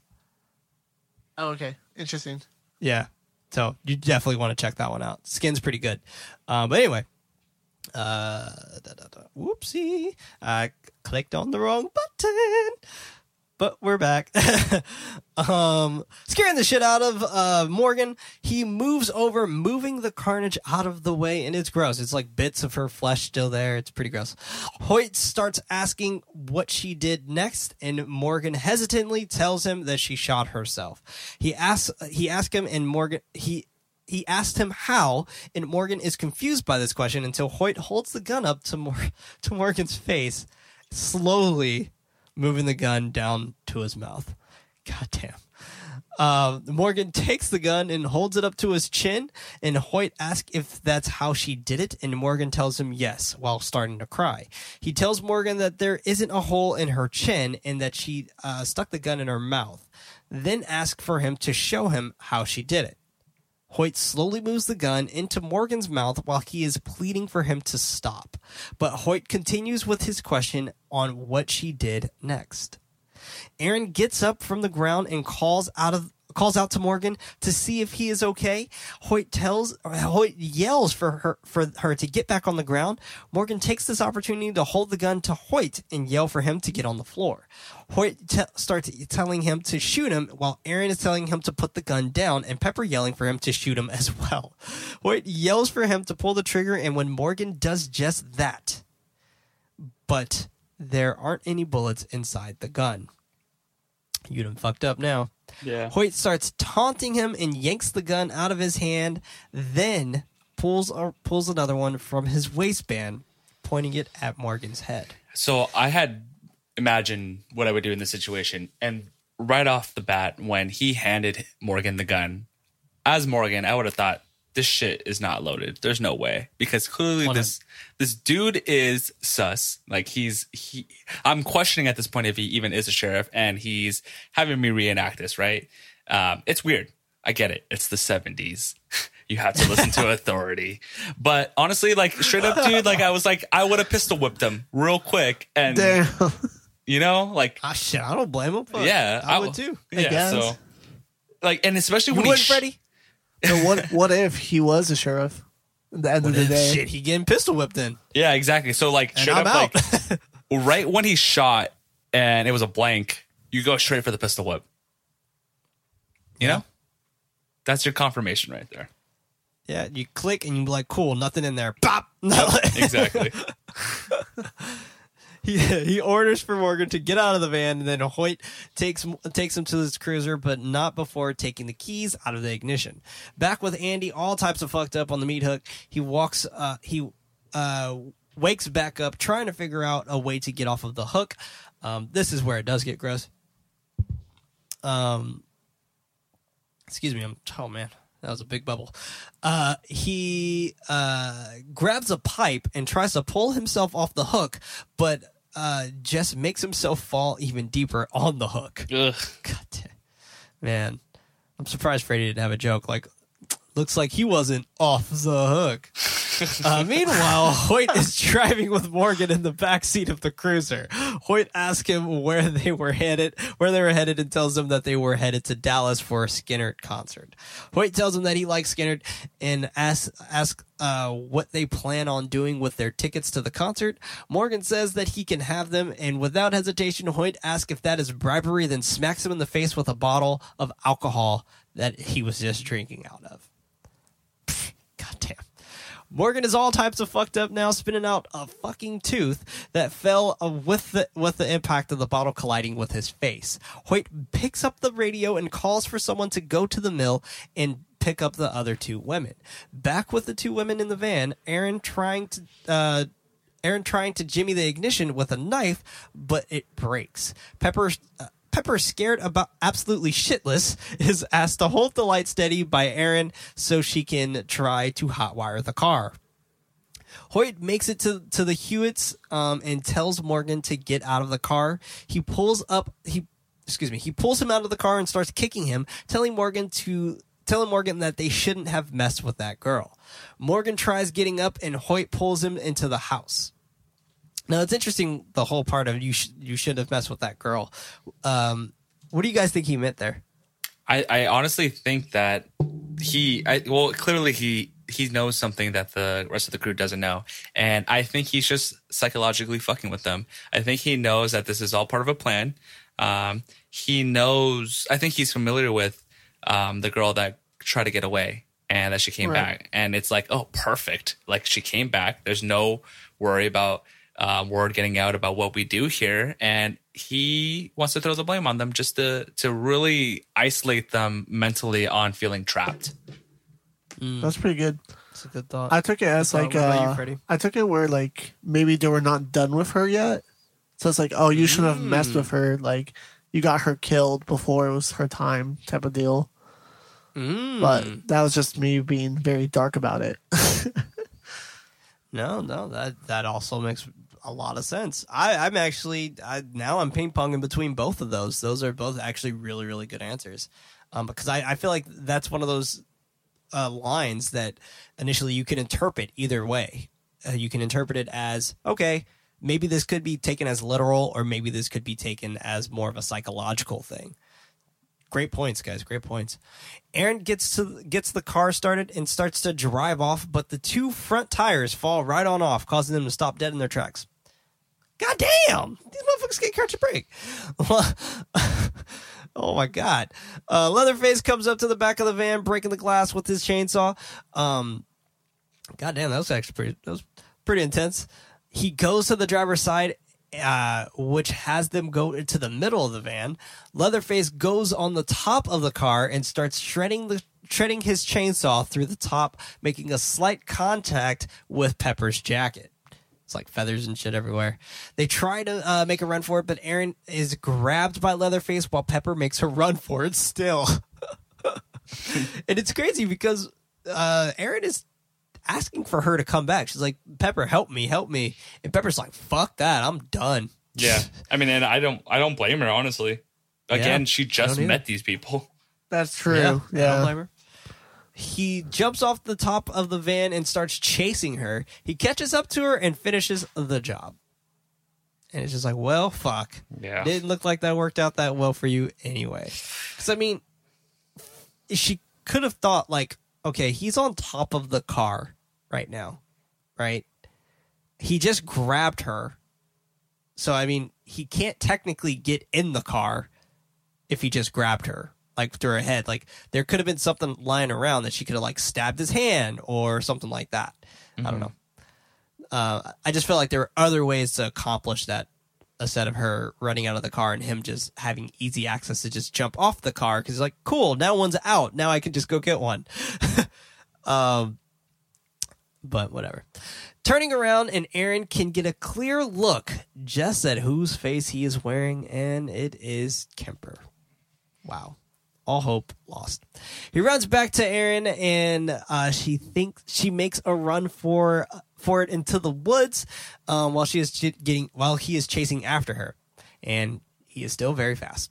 She makes it to the trailers. She makes it to a trailer slightly outside of the woods. Aaron runs to the door, banging on it for someone to let her in and help her. They don't answer the door right away, and she sits on the steps crying until a woman opens the door and grabs her shoulder. And my whole thing on that part there, wait a second. So you're running from this guy who's easily matched in speed with a chainsaw. He's very quick. And you're going to bang and yell on this door. Therefore, he kind of knows where you are. And you're just going to sit back down. Mm-hmm. You're not just going to be like, okay, fuck it. They didn't enter the door. I'm going to keep going. Exactly. And, like, what? Really? There are two women telling her to have to sit very calmly. Or, excuse me. There are two women telling her, have a seat. Very calmly. They're just like, have a seat. Take a seat. I'm like, bitch, no. There's a motherfucking killer out here. He's trying to kill me. You guys are probably involved, but let me use your phone. Like, Yeah.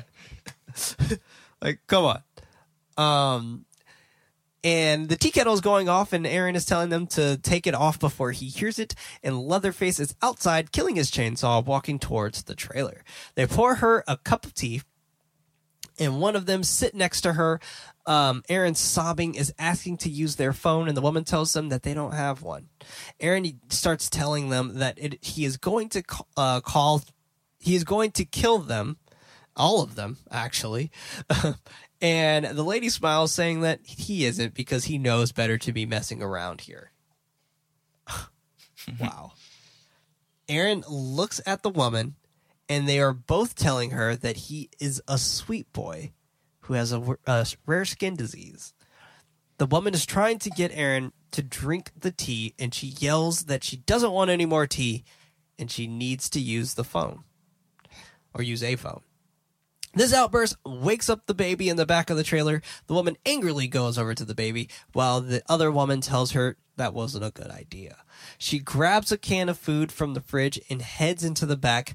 Aaron gets up to sit the tea down and notices a picture on the dresser. She picks it up and notices that it's the same picture of the family that were also in the jar that they found earlier. And the little boy and the little girl that is in the photo is in the back of the trailer being tended to by the woman. So it's nice to know that they don't kill kids. Yeah, but man, okay, so again, there's so many moments in this film where I'm like, these kids need to really think about what's happening to them, because again, with her being so pushing on drinking the tea, right?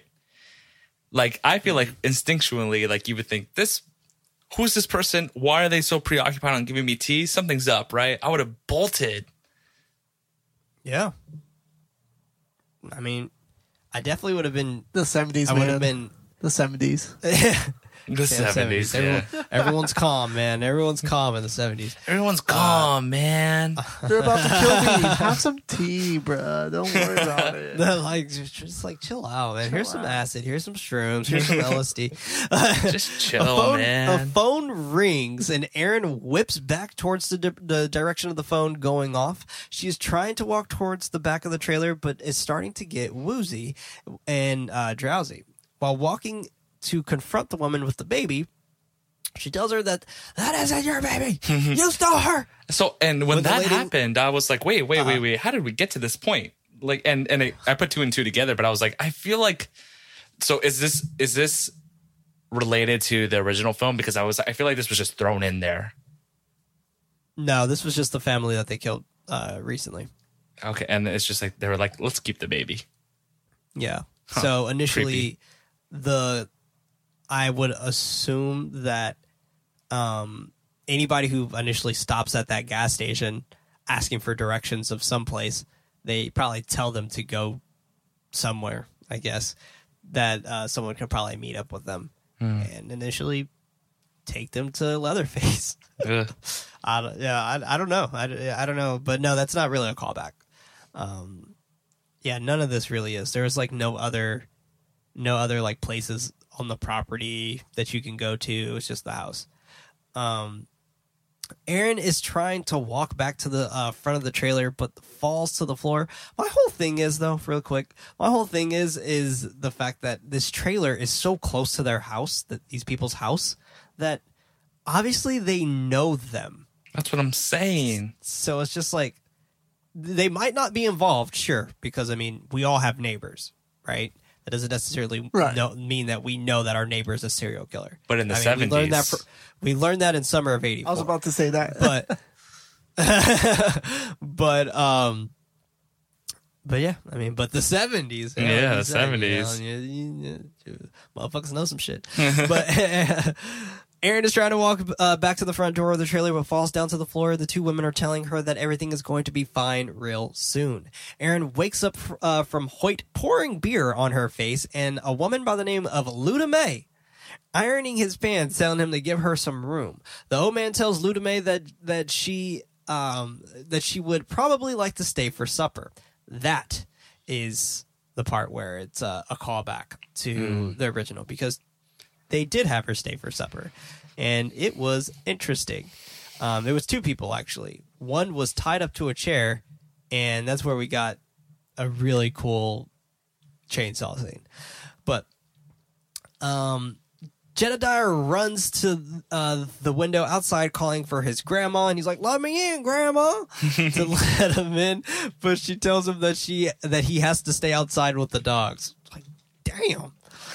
Aaron looks at Luda May, asking for her to let her go, but instead she starts talking about how she knows Aaron's kind. She continues by saying that there was nothing but cruelty and ridicule to her poor son. Jedediah yells for them to not hurt her, and Aaron is yelling for help. Luda May yells for Thomas Hewitt to come into the room, and you guessed it, Tom Hewitt is motherfucking Leatherface. Luda May tells him to get her out of there, and he just takes her, no problem. He takes her and throws her down the stairs to the furnace, and shuts her inside. She is looking around, noticing all of the body parts and a dead person initially in the room. Eventually, she sees Andy above on the hooks, and he is still alive with his foot touching the keys of the piano. Andy asks for help, but then starts to yell for her to stop when she did try to give him help. Don't ask me then, damn. She keeps trying to get him off the hook, but he just drops back down on the hook and Andy tells her that he is already dead and she needs to finish it. Aaron grabs a knife from the table and starts walking back towards Andy. He is yelling for her to do it and kill him. She stabs him into the stomach and starts to scream and falls to the ground, asking for forgiveness, while his blood is pouring on top of her. I honestly didn't think she was going to do it. Yeah, me too. I was like, she can't do it. She did it. I was like, oh, she did it. Okay. So let me ask you guys this. In that time, it took her to walk over slowly, get the knife and all that and stab him. Why didn't she just get on top of the piano and just try to get him off? I think she tried. But she didn't. She tried getting on top of the piano? She tried getting on top of the keys. And it didn't work. She kept slipping off. Damn. Yeah. Ugh. But I don't know. But sad. That guy was pretty nice. He was the nice guy. He was the nice guy trope. Yeah. Who was hooking up with the super sexually frustrated woman. Exactly. Yeah. And it's interesting because, like, the grossest thing that we initially get in this movie when it comes to, like, gore was probably the leg scenes. Yeah, that's true. Even when she was, like, chopping off his arm, they didn't really show it.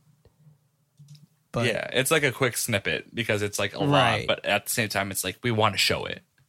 Right, exactly. So it's interesting because, like, this movie is gory, but it's not as gory as, like, it could have been high tension or something. Because High Tension, I don't know if you guys have seen that. Have you guys seen that? Heard of it? High Tension? Never seen it. Heard of it? It's a French slasher film from 2005, I think, or maybe 2006. But Freddie, you know who Alex Aja is, right? The guy who made Crawl. Maybe. I don't recognize Crawl the was name. that. No worries. Crawl was the movie The with crocodile alligator movie. Yeah, so he's the guy who made that too. But initially, High Tension was his French film, all in French because he's from France. Surprise! But Alex Aja had the most hardcore Saw scene I've ever seen in my entire life. And initially, this movie could have gone there, but it chose not to. And once I saw this movie, then I saw High Tension afterwards. I was like, oh, fuck, this Texas Chainsaw Massacre could have been a lot worse. Could have been a lot worse. Oh, man.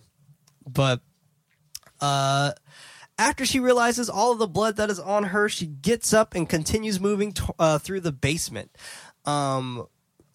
Leatherface looks down into the basement from the floor above. Through the cracks, Aaron makes it to Morgan's body in the tub. She goes over to check on him, reaching for his face, and starts to scream and he starts to scream and flail his arms around until she tells him that it is her. Aaron gets him out of the tub. Jedediah comes down the stairs and he is telling them to get out now. He takes them to the walls of the basement, guiding them while Leatherface is right behind them, chasing them through the walls. They start heading up the ladder, and Morgan breaks a piece of what the heck? I don't know why I wrote it that way. He was climbing up the ladder, and Morgan breaks a piece of the board, I guess.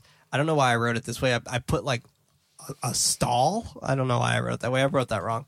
But initially, it gave them time for Leatherface to catch up. Leatherface grabs Aaron's leg and tries to pull her back down, but she is able to kick him off of her. She's able to do this a lot, but no one else is. And she makes it back up the ladder, getting out and shutting the cellar door.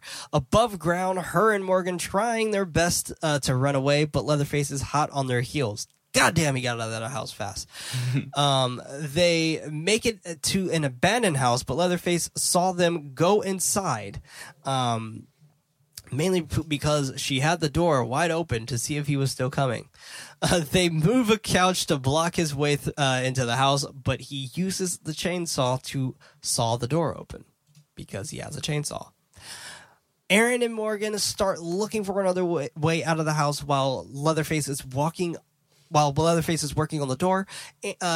Aaron and Morgan aren't able to find a way, and Leatherface kills the chainsaw to hear where they might be going.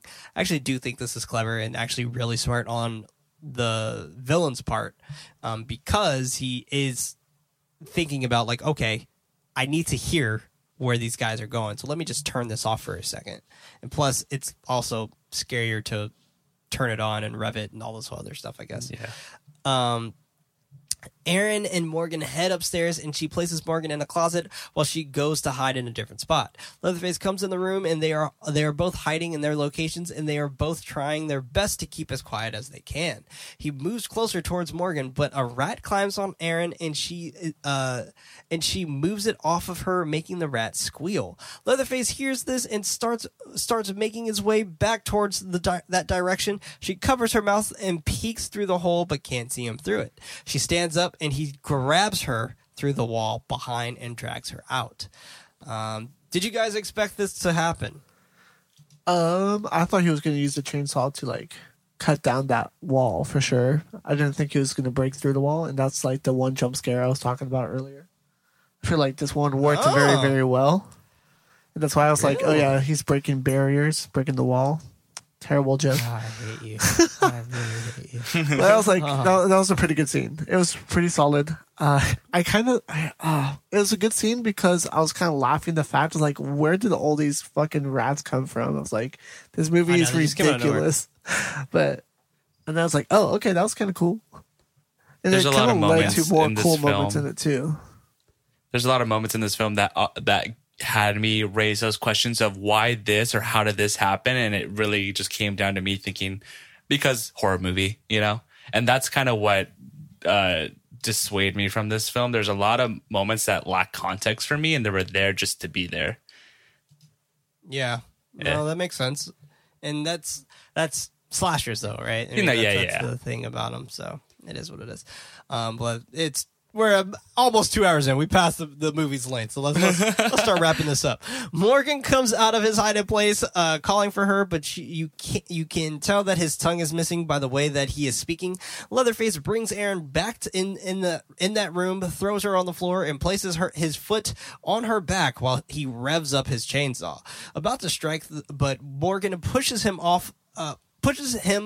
which he drops the chainsaw on the ground, still actively moving towards Erin's face. She is able to get off the ground, and she tries to fight him off of Morgan. He pushes Erin off of him and puts Morgan on the chandelier. Grabs his chainsaw and starts sawing him from his groin. Wowzers. That's not a fun way to go. A lot of sexual Erin tension. takes the opportunity to get the fuck out of there and starts running out the woods in the field. And I actually really like how she did that, where she saw him getting fucked up and she was like, cool, nothing I could do. Out of here. Leatherface is chasing her and he is really fucking close once again. But Erin makes it to a barbed fence, which she goes under, and Leatherface tries to follow her, but he trips, having his chainsaw fall on his leg, cutting it. Having him scream in pain. This is why you don't run with chainsaws, bro. Erin makes it to the road and car. Erin makes it to the road, and a car is driving down the road, coming towards her. She runs in the car, slamming on the hood, asking them for help, and I wouldn't fucking stop either. I'm just saying. Slamming on my hood of my car. What the fuck is wrong with you? Yeah, honestly, when she was doing this, I'm like, girl, calm down. You could get help, but don't act like a crazy lady. Yeah, you're acting like a crazy person. Why would I help you now? Exactly. No, get away from my goddamn window. I'm out of here. She keeps going and makes it to Blair's Meat Company, which I think this Blair's Meat Company is a thing from Blair Witch Project. I think that was what that was supposed to be based off of. It seemed like a callback somehow. I don't know how, but it just did. Yeah, like I feel it was the way they showed the sign and shit. Yeah, especially the first time they drove by it. Like, oh, we're supposed to know this. She runs through probably the dumbest thing you could probably run through, which is a slaughter gate. Yep. Wow. Leatherface drops down with her, and she is able to kick him off of her once again. So she starts running. Leatherface is chasing her through the butchering station. She goes inside of the freezer, trying to make her way through the frozen meats. Leatherface is now inside, looking for her. Erin found a slab of meat to hide behind. Okay, but she is also shivering from how cold it is in there. She starts. Leatherface starts moving chains around, and it also moves the meat and starts bumping into her and scares her, causing her to reveal her position. He springs up and tries to get her with his saw yet again, but she is able to once again kick him off. She does this 3 times so far. Who knew that kicks could be so effective? Which has him drop his chainsaw, and she continues running through the meat and makes it out of the freezer. Leatherface, for some reason, turns on the sprinklers, and initially, I guess this was mainly because Jessica Biel, and she's in a crop top, and yep, I guess it's a white crop top, so see-through? Exactly why. But because it was slightly see-through, but you could tell that was what they were going for. Yeah, like you could start now seeing the indentations of like her bra and stuff like that, so like you were able to see more, I guess. Yeah, which that's Michael Bay for you. I mean that's one of the reasons why what's her name stopped working with them on Transformers. Megan Fox. Yeah. Yeah, he wanted her to be even more sexualized, and she was like, how more do you want me to be? God damn. I don't blame her. And Erin is able to make it to a meat cleaver. He is searching for her to lock in the locker room, and she is hiding in one of the lockers. He walks past her, but she starts banging on the locker for some reason and yelling for him. He was walking past you. Right. Leatherface turns around and starts walking her way, but now she decides to cover her mouth and hide again. Okay. One of the lockers starts rattling, and Leatherface turns on his chainsaw again and opens the locker door, ready to strike, but it is just a pig that's inside. Aaron comes up behind him and starts hacking away at his arm until it falls off. And then she drops the cleaver. She doesn't take it with her. Okay. You know what I would have fucking done? Because that was his hand that he was wielding the fucking chainsaw with, and it dropped on the ground. I would have fucking picked that shit up so fast, and I would have went in. Yeah, Right. honestly, deal. I thought the same 100%. thing. Like that was an easy kill right there. Boom, done deal. You know you could play as Leatherface in Mortal Kombat. That's really funny. Yeah, you play, and I think you can also play as Freddy Krueger and Jason. Yeah, you can. That's hella funny. Yeah, So good. and Spawn. She makes another run for it while he is trying his best to pick up his chainsaw, spinning on the ground in his blood, and he is slipping on it. So that was funny. Leatherface drops to the floor, writhing in pain, and Erin is able to make her way out of the factory. She runs out on the road, and a diesel truck is coming down the road. She is yelling for them to stop. The driver stops and helps her into the truck. He is asking for her name, and we get yet again what we got in the beginning of the movie. Very clever, guys. And she repeats what the lady from earlier says. I just want to go home. The driver continues to ask questions, but she sees that they are passing the barbecue stop again, and she repeats yet again when he was just going to drive past it. Drive past it! And she repeats yet again. Oh, I don't want to go here. Oh my God, you're going back. You're going the wrong way. Yada, yada, yada, yada. Starts grabbing on his fucking wheel and shit. I literally was shouting, "Oh my God, are you serious?" It's like, bro, he's literally driving in that direction. You know he's going towards that town. You just went that way. You came from there. Bad sense of direction. The driver comes to a stop and gets out of the truck while she is yelling for him not to get out. He runs to the door of the market, and she runs to the window to see who's inside. He knocks on the door and tells Luda May about Aaron. Well, I like that name, Luda May. Luda May. So close to Ludacris. So close. While all of them are gathering their things to quote unquote help, Aaron takes this opportunity to make a run for it. Hoyt starts walking towards the truck, and a woman from the trailer, Henrietta, and that was her name, heads back inside the market, and the baby is now gone. Hoyt makes it to the truck, and Aaron is trying to hotwire. He stands on the head of the truck to look inside, but he doesn't see anyone inside. He opens the door, and Aaron is able to get his car to start, and she hits him with his own car, then backs up, runs over him, and then runs over him a third time. And I was like, fuck yeah, overkill. Yeah. While driving, we can hear the baby cooing, and she is touching the baby, comforting her, and Leatherface then hits the car with his chainsaw one last time. Now, this is the part that I thought you were saying, Freddie, is that it was breaking boundaries or whatever, but initially this particular scene is not only a good callback to the 74 version, but it also is something of the last scene that is a part of that movie, which was dubbed Dancing of Chainsaws. And in the first movie, he initially, Leatherface is initially just dancing with these chainsaws, with the chainsaw. And he's just spinning the chainsaw around over his head. And that moment where he smacks the car with the chainsaw and he does that little twirl. I actually really liked it.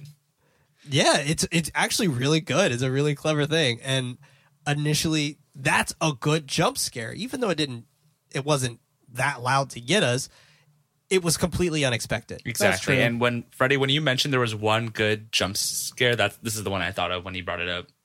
Yeah, this is the one I thought you were talking about too. Wasn't talking about this, but it was a pretty good jump scare because it's unexpected. Yeah. It's like, oh, she's in the car. She's good. She's safe. Glad you agree. It's just like that Right. one last, oh, I'm about to get you, but didn't really get you.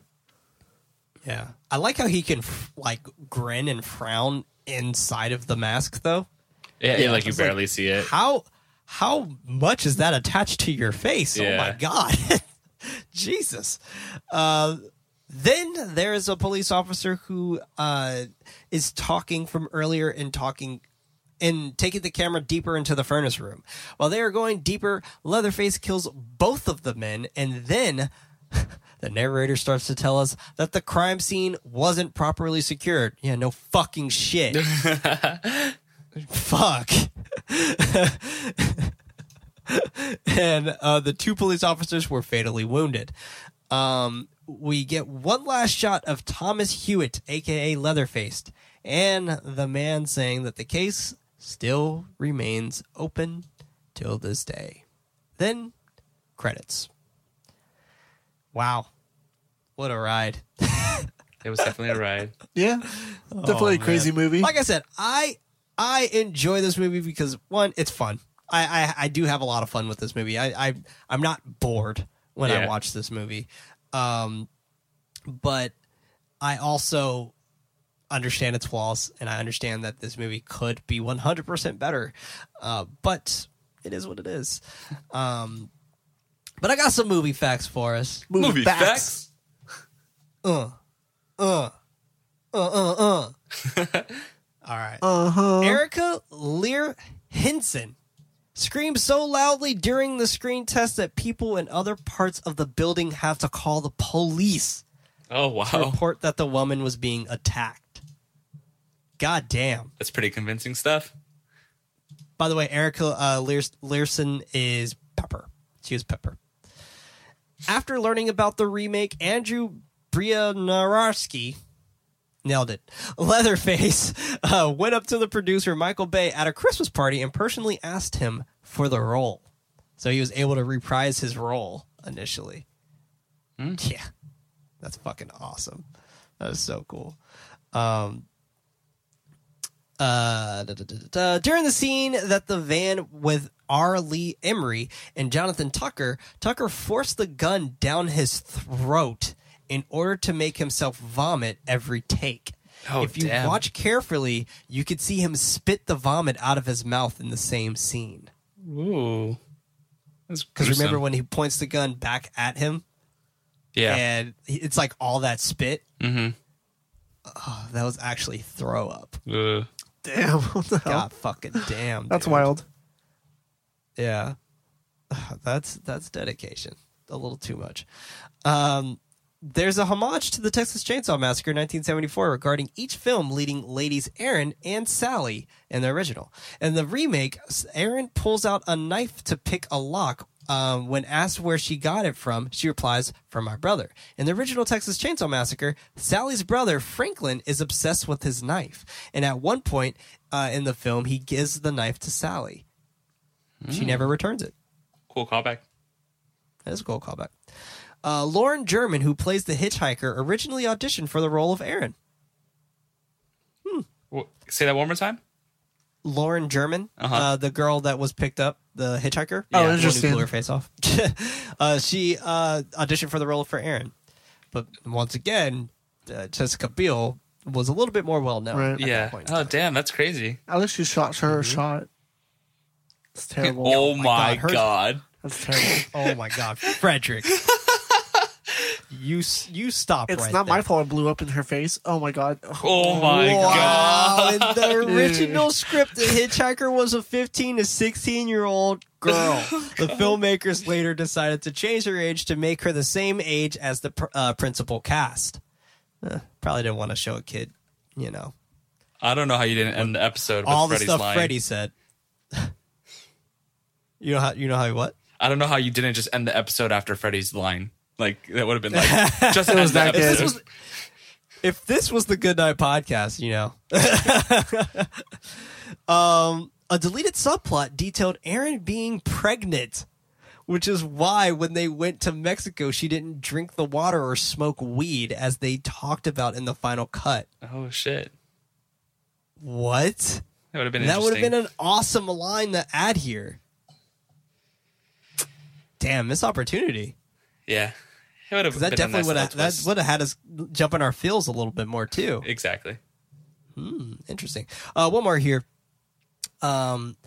While the film's introduction and ending are tailored to appear to be based on a series of true events, the film's plot is complete work of fiction.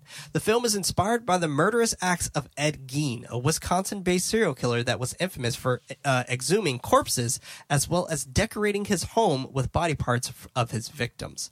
Gein also confessed to wearing the tan skin of a woman as a suit. Yup. That's where this comes from. Actually, one more, because I found this one interesting. Kirsten Dunst, Katie Holmes, and Jessica Alba were all considered to play Aaron. Oh, wow. Yeah, that's wild. Yeah. I thought that was super interesting. I can't imagine the others in the role, honestly. I can't. I can maybe imagine Jessica Alba. That's mostly her. I cannot imagine her in the role. Yeah. I can Really? see Kristen Dunst before Jessica Alba. No, I can see Jessica Alba because of Idle Hands. Oh, Like she has a horror background. Oh, Idle I've seen Hands, that the movie. eye, like she has the horror background. Oh my god, that movie's a blast from the past in my memories. My goodness, Idle love Hands? that movie. Yeah. Oh, yeah. Yeah. I think the only horror-esque movie that Kirsten Dunst really has done was Interview with the Vampire.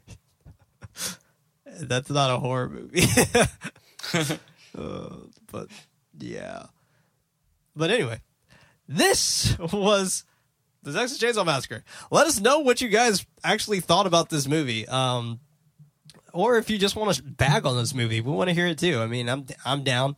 I'm down to make fun of it. Why not? Why not?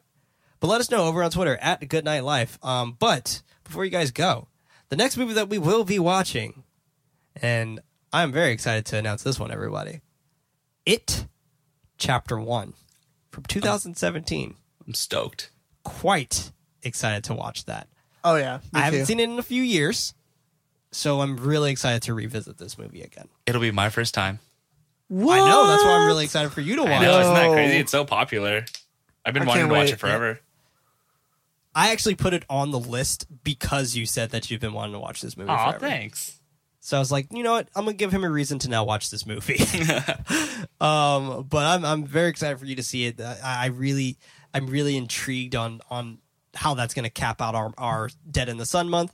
That movie's based in June. There's kids. They're out of school. It's just going to be an absolute blast, and I absolutely adore that movie. So pre-spoilers for anybody, because that was my movie of the year of 2017. So Damn. pre-spoilers for everybody. But hey, it is what it is. I'm surprised that you didn't see it though, because I played it when I used to work with you guys a lot. Honestly, I'm Like, surprised I on haven't lunch watched and it stuff. either. The only Yeah. reason I haven't watched it is because the only way to watch that movie is you have to rent or buy it. It's not streamed anywhere, but Chapter 2 is. Yeah, Chapter 2 I think is on HBO. Yeah. Yeah. Actually, I think Chapter 1's on HBO. I don't know, I don't whatever. think it is. I've looked recently too. Oh, okay. All right. Yeah, you're probably right then. Yeah. Joker just made it to HBO, though. But anyway, this was Nightlight, a horror movie podcast. I was one of your hosts, Prince, also known as Head Knight. And on the other end there, we had David, Spoopy boys. Spoopy Boys, also known as Nightly. On the other end there, we have Freddie, Always who's probably very tired. keeping it spoopy. I'm actually pretty awake now. Damn it. Oh, really? Oh, shit, I'm sorry. It's okay. Also known as Nighty Night. But hey, our efforts to get this show out is not enough. We need your help to spread us out to more ghoulish nights. Rating us with 5 stars is very helpful, but we would love for you to recommend this podcast to someone who would actually enjoy it. You can further support the show over at patreon.com/goodnightlife, and that's night with a what? Okay. By pledging on Patreon, you have access to the show as early as Monday. If you don't have any bucks to toss, don't worry. A new episode is released every Friday on most podcast services around the world. And remember, everybody, don't forget your nightlight.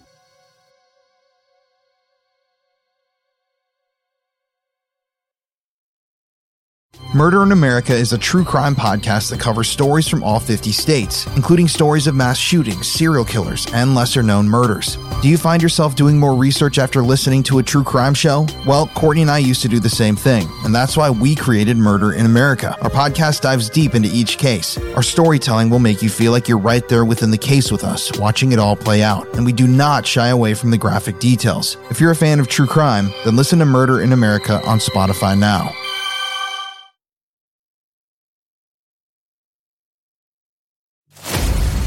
Every town has its dark history.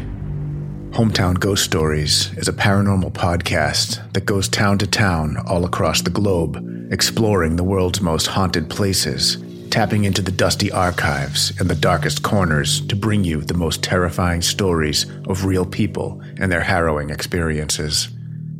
Hometown Ghost Stories dives into the history of haunted locations and investigates why and how these places earned their terrifying reputation. Rob, Dave, and Jesse go live every Tuesday night after an uninterrupted documentary-style breakdown on the case, followed by an open discussion with live viewers. Subscribe today to listen to Hometown Ghost Stories on your preferred podcast platform, or watch the video version on YouTube and now Spotify. Head on over to the Bloody FM podcast network and check out Hometown Ghost Stories, if you're brave enough.